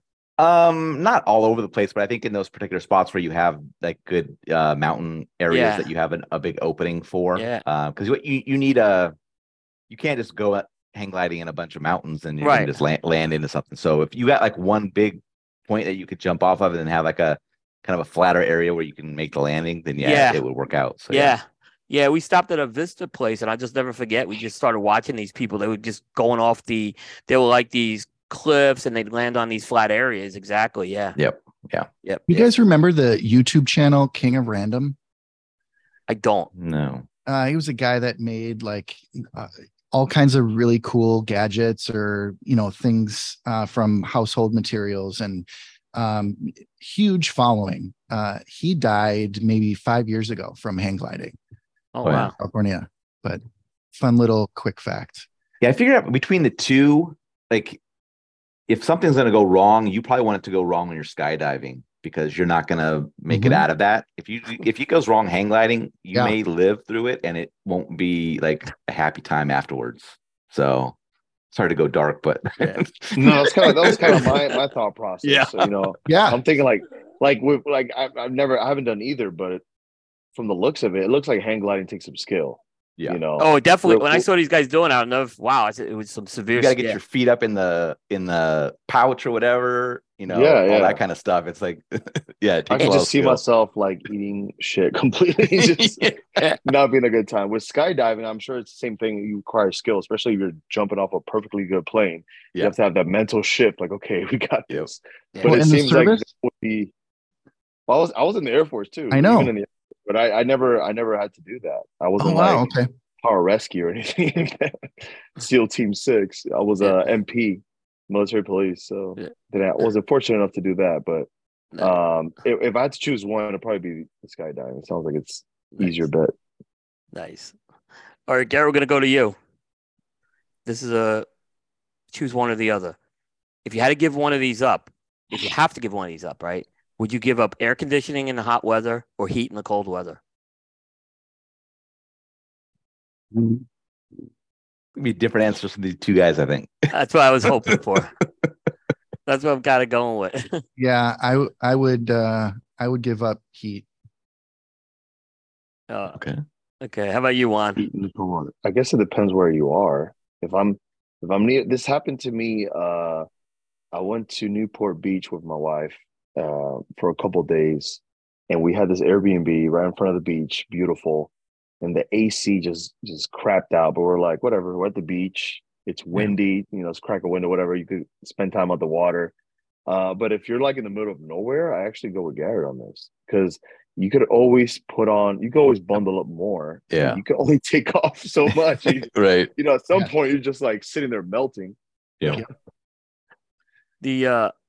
The year before we had the media compound, I stayed at an Airbnb. It was a condo. It was with someone else in the industry, and the air conditioner died one night, and they couldn't get the repair guy out there. I ended up having to go rent a hotel room that night. It was bad. This is Vegas. Yeah. It was hot. I mean, I just couldn't take it. So I will tell you that air conditioning is tough to give up. I can bundle up with blankets with the heat, I think. Absolutely. Although, again, if I was in Minnesota, I might say otherwise. All right. Well, I got my, I was in Boy Scouts and I got my Sub-Zero Hero merit badge where we were in below zero for over 24 hours, and I can sleep with sleeping bag and be perfectly fine. But like Juan said, you can't get naked enough. If it is just hot, you can't sleep in that. Nope, you can't. You cannot do that. I exactly. All right, we got two more. These last two are cigar related. So Juan, we'll start with you. When you cut your cigar, punch, V cut, or straight cut? V cut. Okay, got a V cut, one V cut. I am Team V. I knew you guys. You knew you were gonna go Team V. I'm a straight guy. Right. I'm still straight. Okay. It's Pride Month. Cool. Yeah. All right. There you go. There you go. I'm not woke enough. All right. And the last question for the night. The PCA trade show. Do you want it in the spring or the summer? Garret, we'll start with you. We'll see. I think we have yet to really see what that looks like. I like the move. I do. The thing that I'm not going to like is this next year, how quickly we're going to have to turn around and strategize and figure out what, that's a short runway to plan ahead. So for this 1 year, it's going to suck, but I'm going to have to say, I got to wait and see. Okay. That's fine. How about you, Juan? Yeah, logistically for me, it's going to be a nightmare. But and don't get me wrong, the spring weather is amazing, but I also was looking forward to going to TPE. So there's a conflict there, and I'm just like, well, I'm trying to justify it in my head because I really want to go to TPE really bad, but I'm like, okay, I'm going to TPE, and then 3 weeks later or whatever, I'm going to be at PCA. Like it just doesn't make sense to me. So unfortunately, we're going to have to choose one, which is PCA. It's a no-brainer, right? Mm-hmm. But moving forward, we'll see what happens, man, like Garret said. But I hope that they find some common ground where we can have them spread out enough where we could, have exposure on both versus just one, so. Yeah. Very good. Very good. All right. So, guys, I want to thank you guys very much for being on the show tonight. Juan, with pleasure finally getting to meet you. I look forward to seeing both of you at the trade show this year. Thanks for sharing the story and a lot of exciting stuff for you guys. Thanks, man. Yeah, thanks for having us, man. It was a blast. No, appreciate it. And thanks again. We know this is your personal time, and we appreciate it. Yep. I really appreciate the opportunity, Coop and Aaron. Love you guys. Absolutely. No problem. And say hi to Matt. Keep him out of trouble. Oof, that's tough. Yeah, that's good. All right, guys. You take care and be safe. Awesome. You as well. Thanks, Thanks, have a good night, guys. Thanks, everybody. Take care. That is Juan Lugo of Don Doreteo and Garret Robinson of Don Doreteo as well. And how about that cigar? Take care, guys. All right. We got to do Espinosa today. It's sports history. Okay, I probably should have did that with those guys on, but that's okay. I'm not sure if. All right, so Aaron, here's the question tonight. I think you're gonna get this one. Mm-hmm. So this is our Espinosa Today in Sports History, sponsored by Espinosa Cigars, makers of award-winning brands under the Espinosa 601 and Knuckle Sandwich brands. Smoke Espinosa every day. And it's ironic. This is, I guess, 601 day, right? So we have a 601, but it's not a 60. It is a 601 question. So it's June 1st. So here it is. I think you're going to get this one, Aaron. June 1st, 1925. This first baseman will be inserted into a ball game as a pinch hitter. And this would be the beginning of a Major League Baseball record that would stand for 56 years. Who's the first baseman and what's the record? So the first baseman is Lou Gehrig. Mm-hmm. And the record is the consecutive games played streak. That is correct. So the 56 years is from 1939, by the way. That's what. Right. So if you're doing the math, yes. So that is correct. Lou Gehrig's streak began on this day, June 1st. Very nice. So there you go. There it is. That's our Espinosa Today in Sports. I knew this would be a pretty easy one, but we. Yeah. I was tempted not to tell you first baseman. Would you have still got it? I'm pretty sure. I think you would have too. Because that's the that's the only record I think that lasted that long, right? So the only other record that still has that kind of a timeline to it is the 56 game hit streak, right? So yeah. All right. So that's that. So we got one more commercial break, and then we will get into our final segment, which is on box-worthy cigars today. So not so much we're gonna Aaron, so we'll do a segment, but it's not naming box-worthy cigars. Sure. What we think goes into it here. So, all right. So let me kind of go into our final segment. First, we want to mention J.C. Newman Cigar Company, founded in 1895 by Julius Caesar Newman. J.C. Newman Cigar Company is the oldest family premium cigar maker in America for 4 generations and 127 years. J.C. Newman has been handcrafting many of the world's finest cigars. J.C. Newman is headquartered in an iconic 113-year-old cigar factory in the Ybor City National Historic Landmark District of Tampa, Florida. At the factory known as El Rojo, J.C. Newman rolls premium cigars by hand in hand-operated antique cigar machines, including the all-American cigar, the American. The J.C. Newman Pensa factory is the second largest in Nicaragua. It's where Brickhouse, Perla del Mar, El Baton, Quorum, and Yagua cigars are hand-rolled. J.C. Newman's Diamond Crown, Maximus, Julius Caesar, and Black Diamond cigars are handmade by Tabacalera A. Fuente in the Dominican Republic. With longtime partners, the Arturo Fuente family, the Newmans founded the Cigar Family Charitable Foundation, which supports low-income families in the Dominican Republic with education, healthcare, vocational training, and clean water. Visit jcnewman.com to learn more. And by Casa Cuevas Cigars. The Cuevas family has 5 generations of experience in cigar making. For many years, they have manufactured cigars for many industry leaders out of the Las Lavas factory in the Dominican Republic. Now, the Cuevas family has brought their very own brand to market with Casa Cuevas Cigars. You can try the latest release, the Sangre Nueva, as well as the cigars under the Casa Cuevas and Cuevas Reserva lines. And if they don't carry it, be sure to ask your local retail for Casa Cuevas Cigars. Casa Cuevas Cigars, from our casa to yours. We're going to get into our industry deliberation segment, sponsored by Dunbarton Tobacco and Trust. There's no deliberation when it comes to Dunbarton's track record since launching in 2015. This has included 8 consecutive top 3 appearances on the Half Wheel Consensus, including #1 cigar of the year in 2020 with the Mi Querida Tricky Traca and 2022 with the Mi Querida Black Saka Khan. Visit DTT Cigars and find a purveyor that carries the brands of Dunbarton Tobacco and Trust. I had to hit that cough button. No worries. Okay. So I mentioned before the break, box worthiness, right? It's a question that I seem to get asked a lot lately. Is it, would you buy a box of this cigar? Is a cigar box worthy of buying it? Right.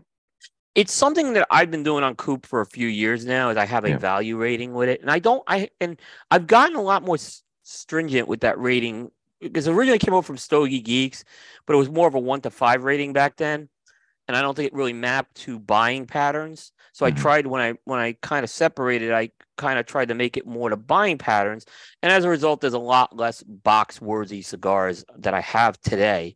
Right. And then with things, there's factors that go into that. So that's kind of what I want to hit tonight. So let me ask a very simple question to you: Is box worthiness to you a simple factor of score, price, and box count from a reviewer standpoint, or is there something more, maybe like availability, that factors into that?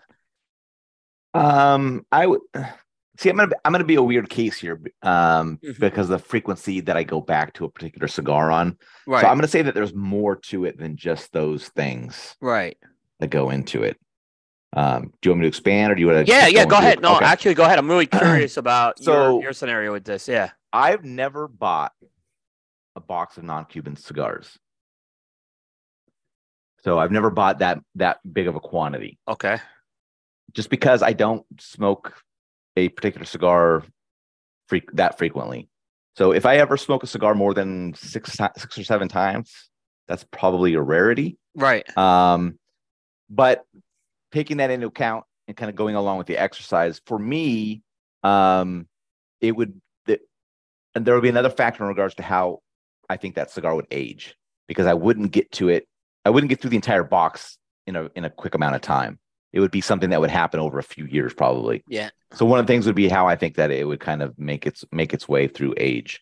So probably some of my favorite cigars that are Connecticut Shade may not fit in that, because they may not stand up to that kind of an aging time frame. So it might be something that's maybe a bolder or heavier type profile. So something that's very Nicaraguan forward, or maybe a heavier Dominican cigar, something like that. So, and I think for me, it would probably be something that would be, it has to be something that's special. Yeah, it would have to kind of fit those factors. I don't think price would really play into it, because if you're going to go deep on something, I think you're just kind of, the price doesn't matter, because you're like, you really enjoy the cigar and you just want to be able to experience that whenever you want to go back to it. So that you would kind of, obviously it wouldn't be like a box of Oro Blancos or something like that, because that's a bit out of the price range. But right, box count wouldn't really play into that. Price wouldn't. Score obviously would factor in, because it's something that I would really want to go back to. So it would be kind of score and kind of how I think that blend would hold up over time. Yeah, I mean, the score factor is somewhat into mine. If it's not getting a 90, I'm probably not going to recommend the box. Right. There are some under 90. If it's like a $2 bundle, I may say pick up the bundle. Yeah.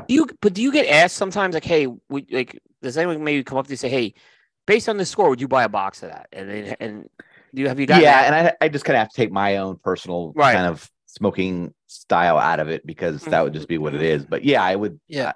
There's definitely cigars that if somebody asked me, I would definitely recommend. Say, yeah, this is definitely box worthy, especially because I know a lot of people don't smoke that same way I do. They smoke it where, like, if they get on something that they like, they'll smoke it pretty constantly for a while till they get through that box, and then they might go to another box of it, kind of keep going that way. So there's definitely cigars that I would like. Anything that I would say, like, my top 3 cigars of the year, I would say probably are going to be what I would consider box worthy kind of cigars. I'll tell you that the box count plays big into my thing. So if these are in a 50 count box, I'm not recommending probably you're going to ever a box worthy purchase on it. Unless it's a Illusion or Rothschild, you can buy a box of those. Okay, yeah. Right. So I would say there are times where if you go with a 10 count box, I may be, and I actually have 2 different types of box worthiness with Coop. I have one where I say it's under consideration. You may want to buy a box of that, and I'll kind of there's some incentives maybe if there's something to do that. And then the other one's, hey, go purchase the box, and that's a much rarer rating I give out now. Yeah, it's really got to be something special and somewhat affordable, right? Like, I'm not going to say, like, I just reviewed this Red Anchor, and I love the cigar, but it's $600 a box. That's just out of range. I don't feel comfortable unless you have disposable income. I just didn't feel comfortable with that. Yeah, that makes sense. So it's interesting because you said you have your own personal thing on it. I'm not really sure where mine is. Like, I buy about like 6 to 8 boxes a year, probably. So I buy a lot, right? And we get boxes too, of course, samples, right? But so I want to mention the other Coop team members, because I haven't talked to them about this, but I'm gonna give you my assessment how these guys buy boxes, because they all buy much more boxes than me. Sure. So Ben and Bear are kind of like in the same boat. They buy boxes for 2 reasons. They like the cigar is case 1. Yep. And case 2 is they love the brand. Yeah. And they'll buy the box. That's what I see those guys buy. Right. I'm not quite in that boat. I mean, I'm very. Nielsen is like nuts. Yeah. He buys like what we would buy single. He buys a box. He's crazy. Yeah. I want to try that. Let me buy a box. He just buys a box, and it's like, I don't like this. Like, what did you buy a whole box for? So he buys by the box. This guy, he is, So he's a completely different case on that. Right. Yeah. For sure. Yeah.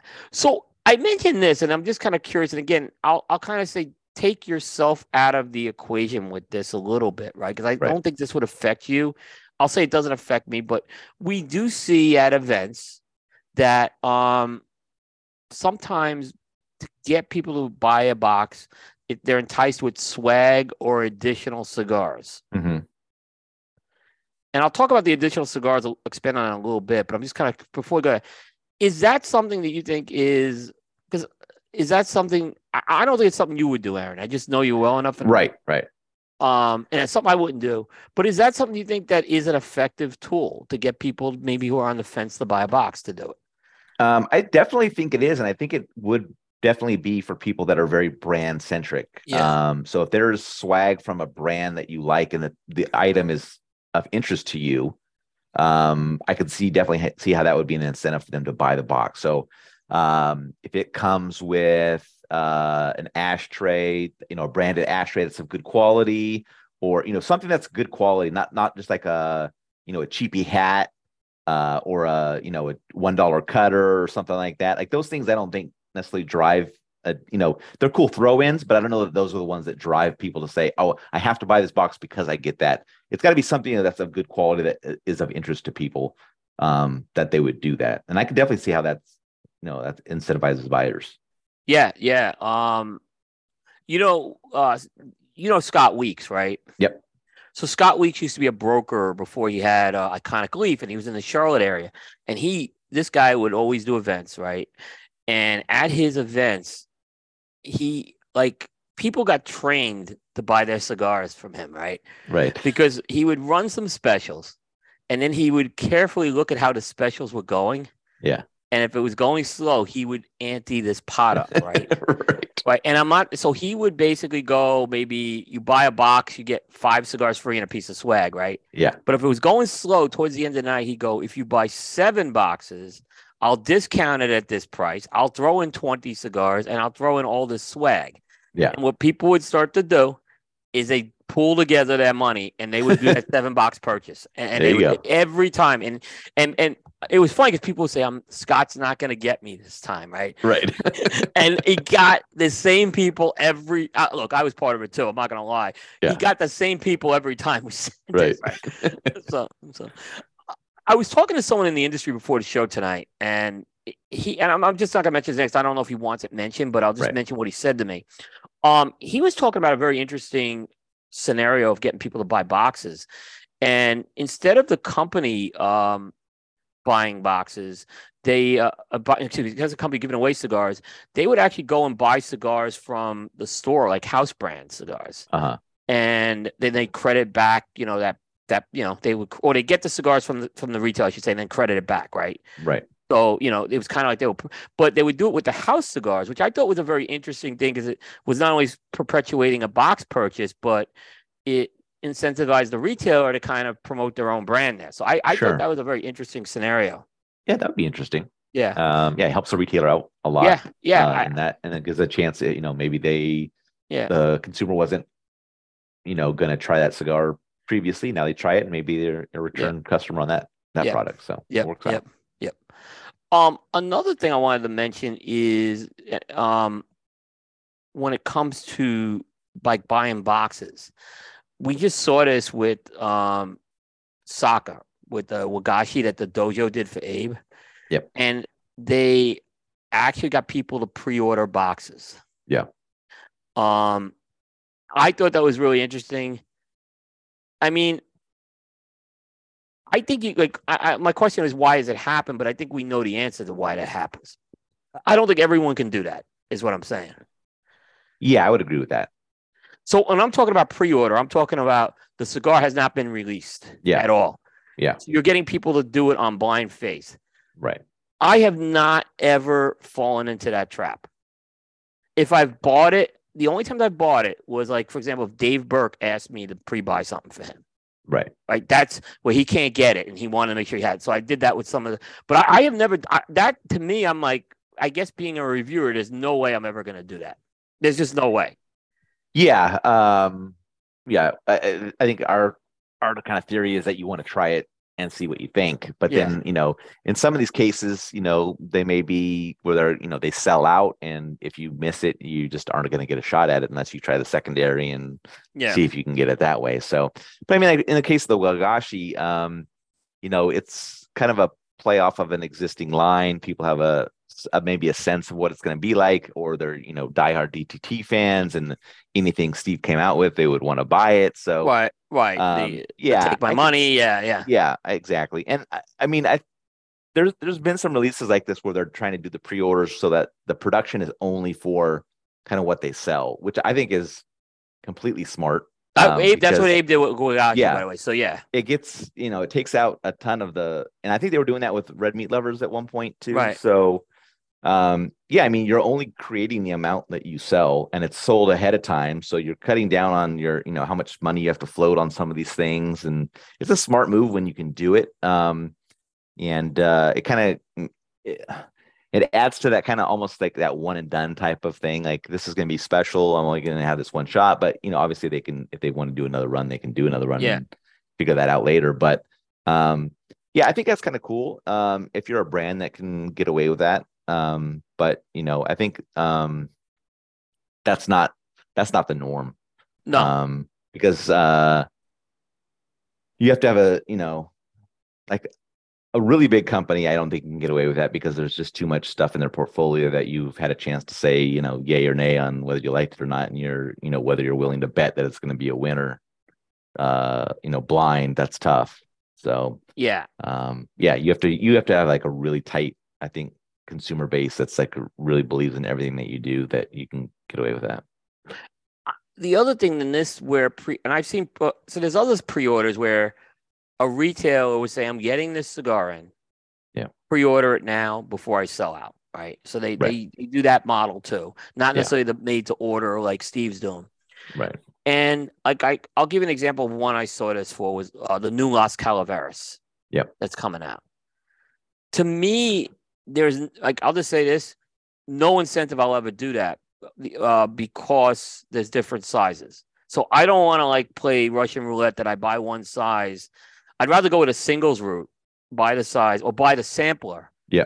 The 5-pack sample. But there's no way I'm going to make the box investment in that because of size. But there are people that will still do that, I see, because they have an affinity for a size. Maybe. Yeah. I mean, if they are kind of into that line and they kind of the yearly release and all that stuff that they're gonna buy it anyway, then they might as well do the pre-order. But for something like that where that's not the only method to purchase it, you're gonna it's other retailers are gonna have it, and then you could buy it once it's out. You could buy one to try it and see, or you buy the sampler, see which one you like, and then you can go buy a box of the size you like or whatever it is. So yeah, I like that Crown Heads does that sampler every year. Yeah. And I've gotten the sample almost every year except for last year. I didn't get it because I was just late to the game with that. But and then based on that, and usually I'll pick one size to review of it. Usually I'll pick the one I like, right? So just try to give some. But sometimes I don't always do it. If the size is a little more intriguing that they're doing. Mm-hmm. Hey, if they're doing a torpedo and they're not known for doing torpedoes, I may go do that, even though it's not necessarily the best, because it's something a little different. So that, like I said, I think we're bad examples on a lot of that. But, but even so, I'm like, people ask me about pre-buying, and I give them that answer from me. I said, unless it's if it's a one size thing and you have an affinity for the brand, why not? But a lot of times too, I find a good percentages won't just sell out on the pre-order. There's a couple I've seen, but not a lot of these I've seen on that. Yeah, and I think a lot of these kind of limiteds or that are annual releases and things like that, they start pumping up the production numbers every year. So they don't tend to end up selling out immediately, so they'll be around for a little bit. Right. Exactly. But let's say in these cases, I would say in these types of cases with the pre-orders, the brand's got to have a level of the brand's got to really be strong to do that. Like Tatawaye, Fuente, even Crown Heads could do it, but not. There's a lot of companies that it's a pre-order. I don't see it. Right. Yeah, it's got to be something that's got a lot of intrigue into it. Yeah. I think for people to really dive deep into that. Yeah, the one I do remember that, and I tend to see this happen with smaller batch releases. The one that I think was always interesting to me was, remember when Amazon Basin came out and it was they flew. And here's the thing, that was a limited release, but they made more cigars in that limited release than probably anyone, and they were making in the thousands, I think, boxes. It was not 300 boxes. So there was. So the second time they sold through those the first time, and then the second time, remember that everyone was taking the pre-orders for that. Right.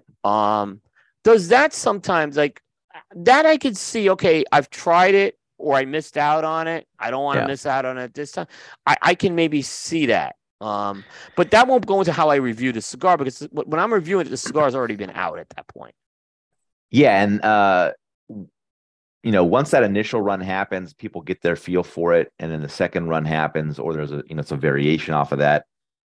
Yeah. You'll get that run, but then after you see how that second version is, then if everybody's not like as enamored with it as the first one, right, then the third one is the one where it's not gonna sell out right away, right? And then so with Amazon Basin, they had multiple iterations, and it went through, and it's kind of, I felt it went further away from the original, and it wasn't as something that you needed to seek out as immediately, because it just didn't have that same bang that the first one did.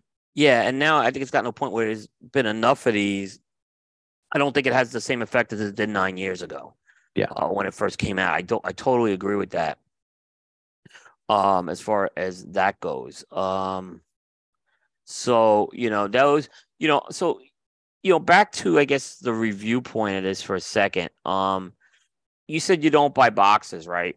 Right. But you have a team of 4. Have you ever thought about buying a box and then just splitting it for the team for the reviews? Or do you guys don't really for that to do? Not really. I mean, I think all the other guys would be willing to smoke more than one of something, just to maybe get a different sense of it, or to smoke through a few. I just don't have that same motivation for me. Like, I think we talked about this before. It's like, it's this weird sickness where it's like, I just want to try something else new to see if there's something else good. Then I've already tried that. I think it's fine. If it doesn't really completely blow me away, I'm ready to, even though I'm probably going to be disappointed, I'm ready to try something else. So, it's just, I think Seth and John would definitely go down that road of, smoking through a bunch of them, but they have more time to smoke for pleasure, I think, than I do. Right. So, right. No, I can totally understand that too. So this is a question I have for you, and I'll tell you how I answer this question. And again, this is on the reviewer hat now. Mm-hmm. So there is a cigar that is in some really cool packaging.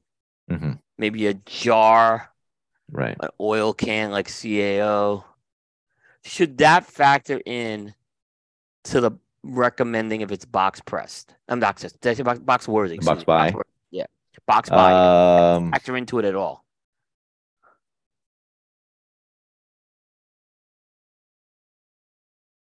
I mean, sure, it could be. If the cigar is good enough and that gives it an extra push, yes. But the cigar's not good, I'm not going to say, unless you really needed a beer stein that you were going to do something with. I would say if the cigar wasn't good, don't buy it, kind of a thing. But cigar still has to be good. The packaging is only going to do so much, and especially for me, like, I like cool things and I like to collect them, but then when I collect them, they just end up going in a box somewhere, and I don't actually display them or do anything with them. And I just, after my wife has told me 50 times that I should get rid of it because I'm not doing anything with it, I finally have to cave in, and I just have to get rid of it. So it was all for naught anyway. So it's just, as much as I like that cool stuff, it's just, in reality, it really doesn't provide me any value. No, I look, I'm in agreement with you on that. We're constantly giving away cigar boxes to the crafters. Yep. Like my wife's she put something out on Craigslist or whatever. Just come pick them up. We don't even charge them for them. Just come pick them up. First person there gets it. Basically, we put them out on the door. So I don't factor that in at all when I say something is box worthy consideration or box worthy. Yeah. The only case I might make with that is if it's something like Atabey is doing, where there's a freaking like humidor of real value that actually you can reuse. That is the one exception I think I've ever made with that. Right. Where I'd say, look, if you could get this humidor, get it. Because you're getting, and that's something where I can maybe justify a $600 or $700 cigar purchase because those humidors are really good. I think that's the only scenario. But I've never said, hey, go buy this so you could get this oil can. To me, I'm saying this. I'm kind of looking at purchasing power more than here's what I'm getting. So I'll never do that with that. Maybe the only thing is, I won't, even with the box worthy consideration, I won't. I strictly use on a buying pattern with that. Yeah. Is what I'll do. Yeah. So Yeah. All right. And that's what I had for tonight on Box Worthiness. Nice. All right. So we are at the end of this show. Couple of programming notes. I'm happy about this on Monday. So I just want to kind of mention this. We're doing Jukebox episode 100 on Monday. Nice. And yep, we're doing the Beatles Revolver albums. We decided to do like something big, like album wise. We picked the Beatles, but I don't know. I'm really proud. I think this is the third podcast we got to 100 on. Yeah, that's and fantastic. I don't know. The only guys I think who might have done it, maybe the Hustler guys have done it with Dre. I can't confirm that.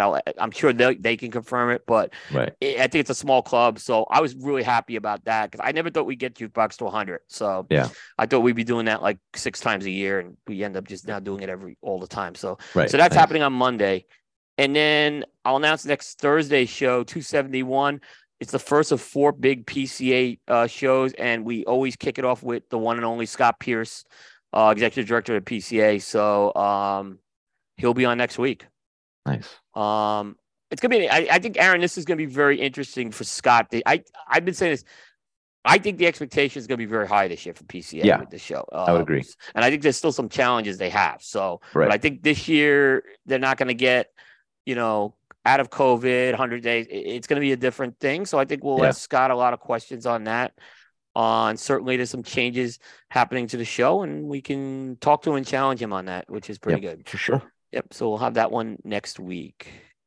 And that's it, guys. Appreciate it. Thanks to Juan and Garret for joining. Aaron, thank you as always. And of course, thank our audience as well.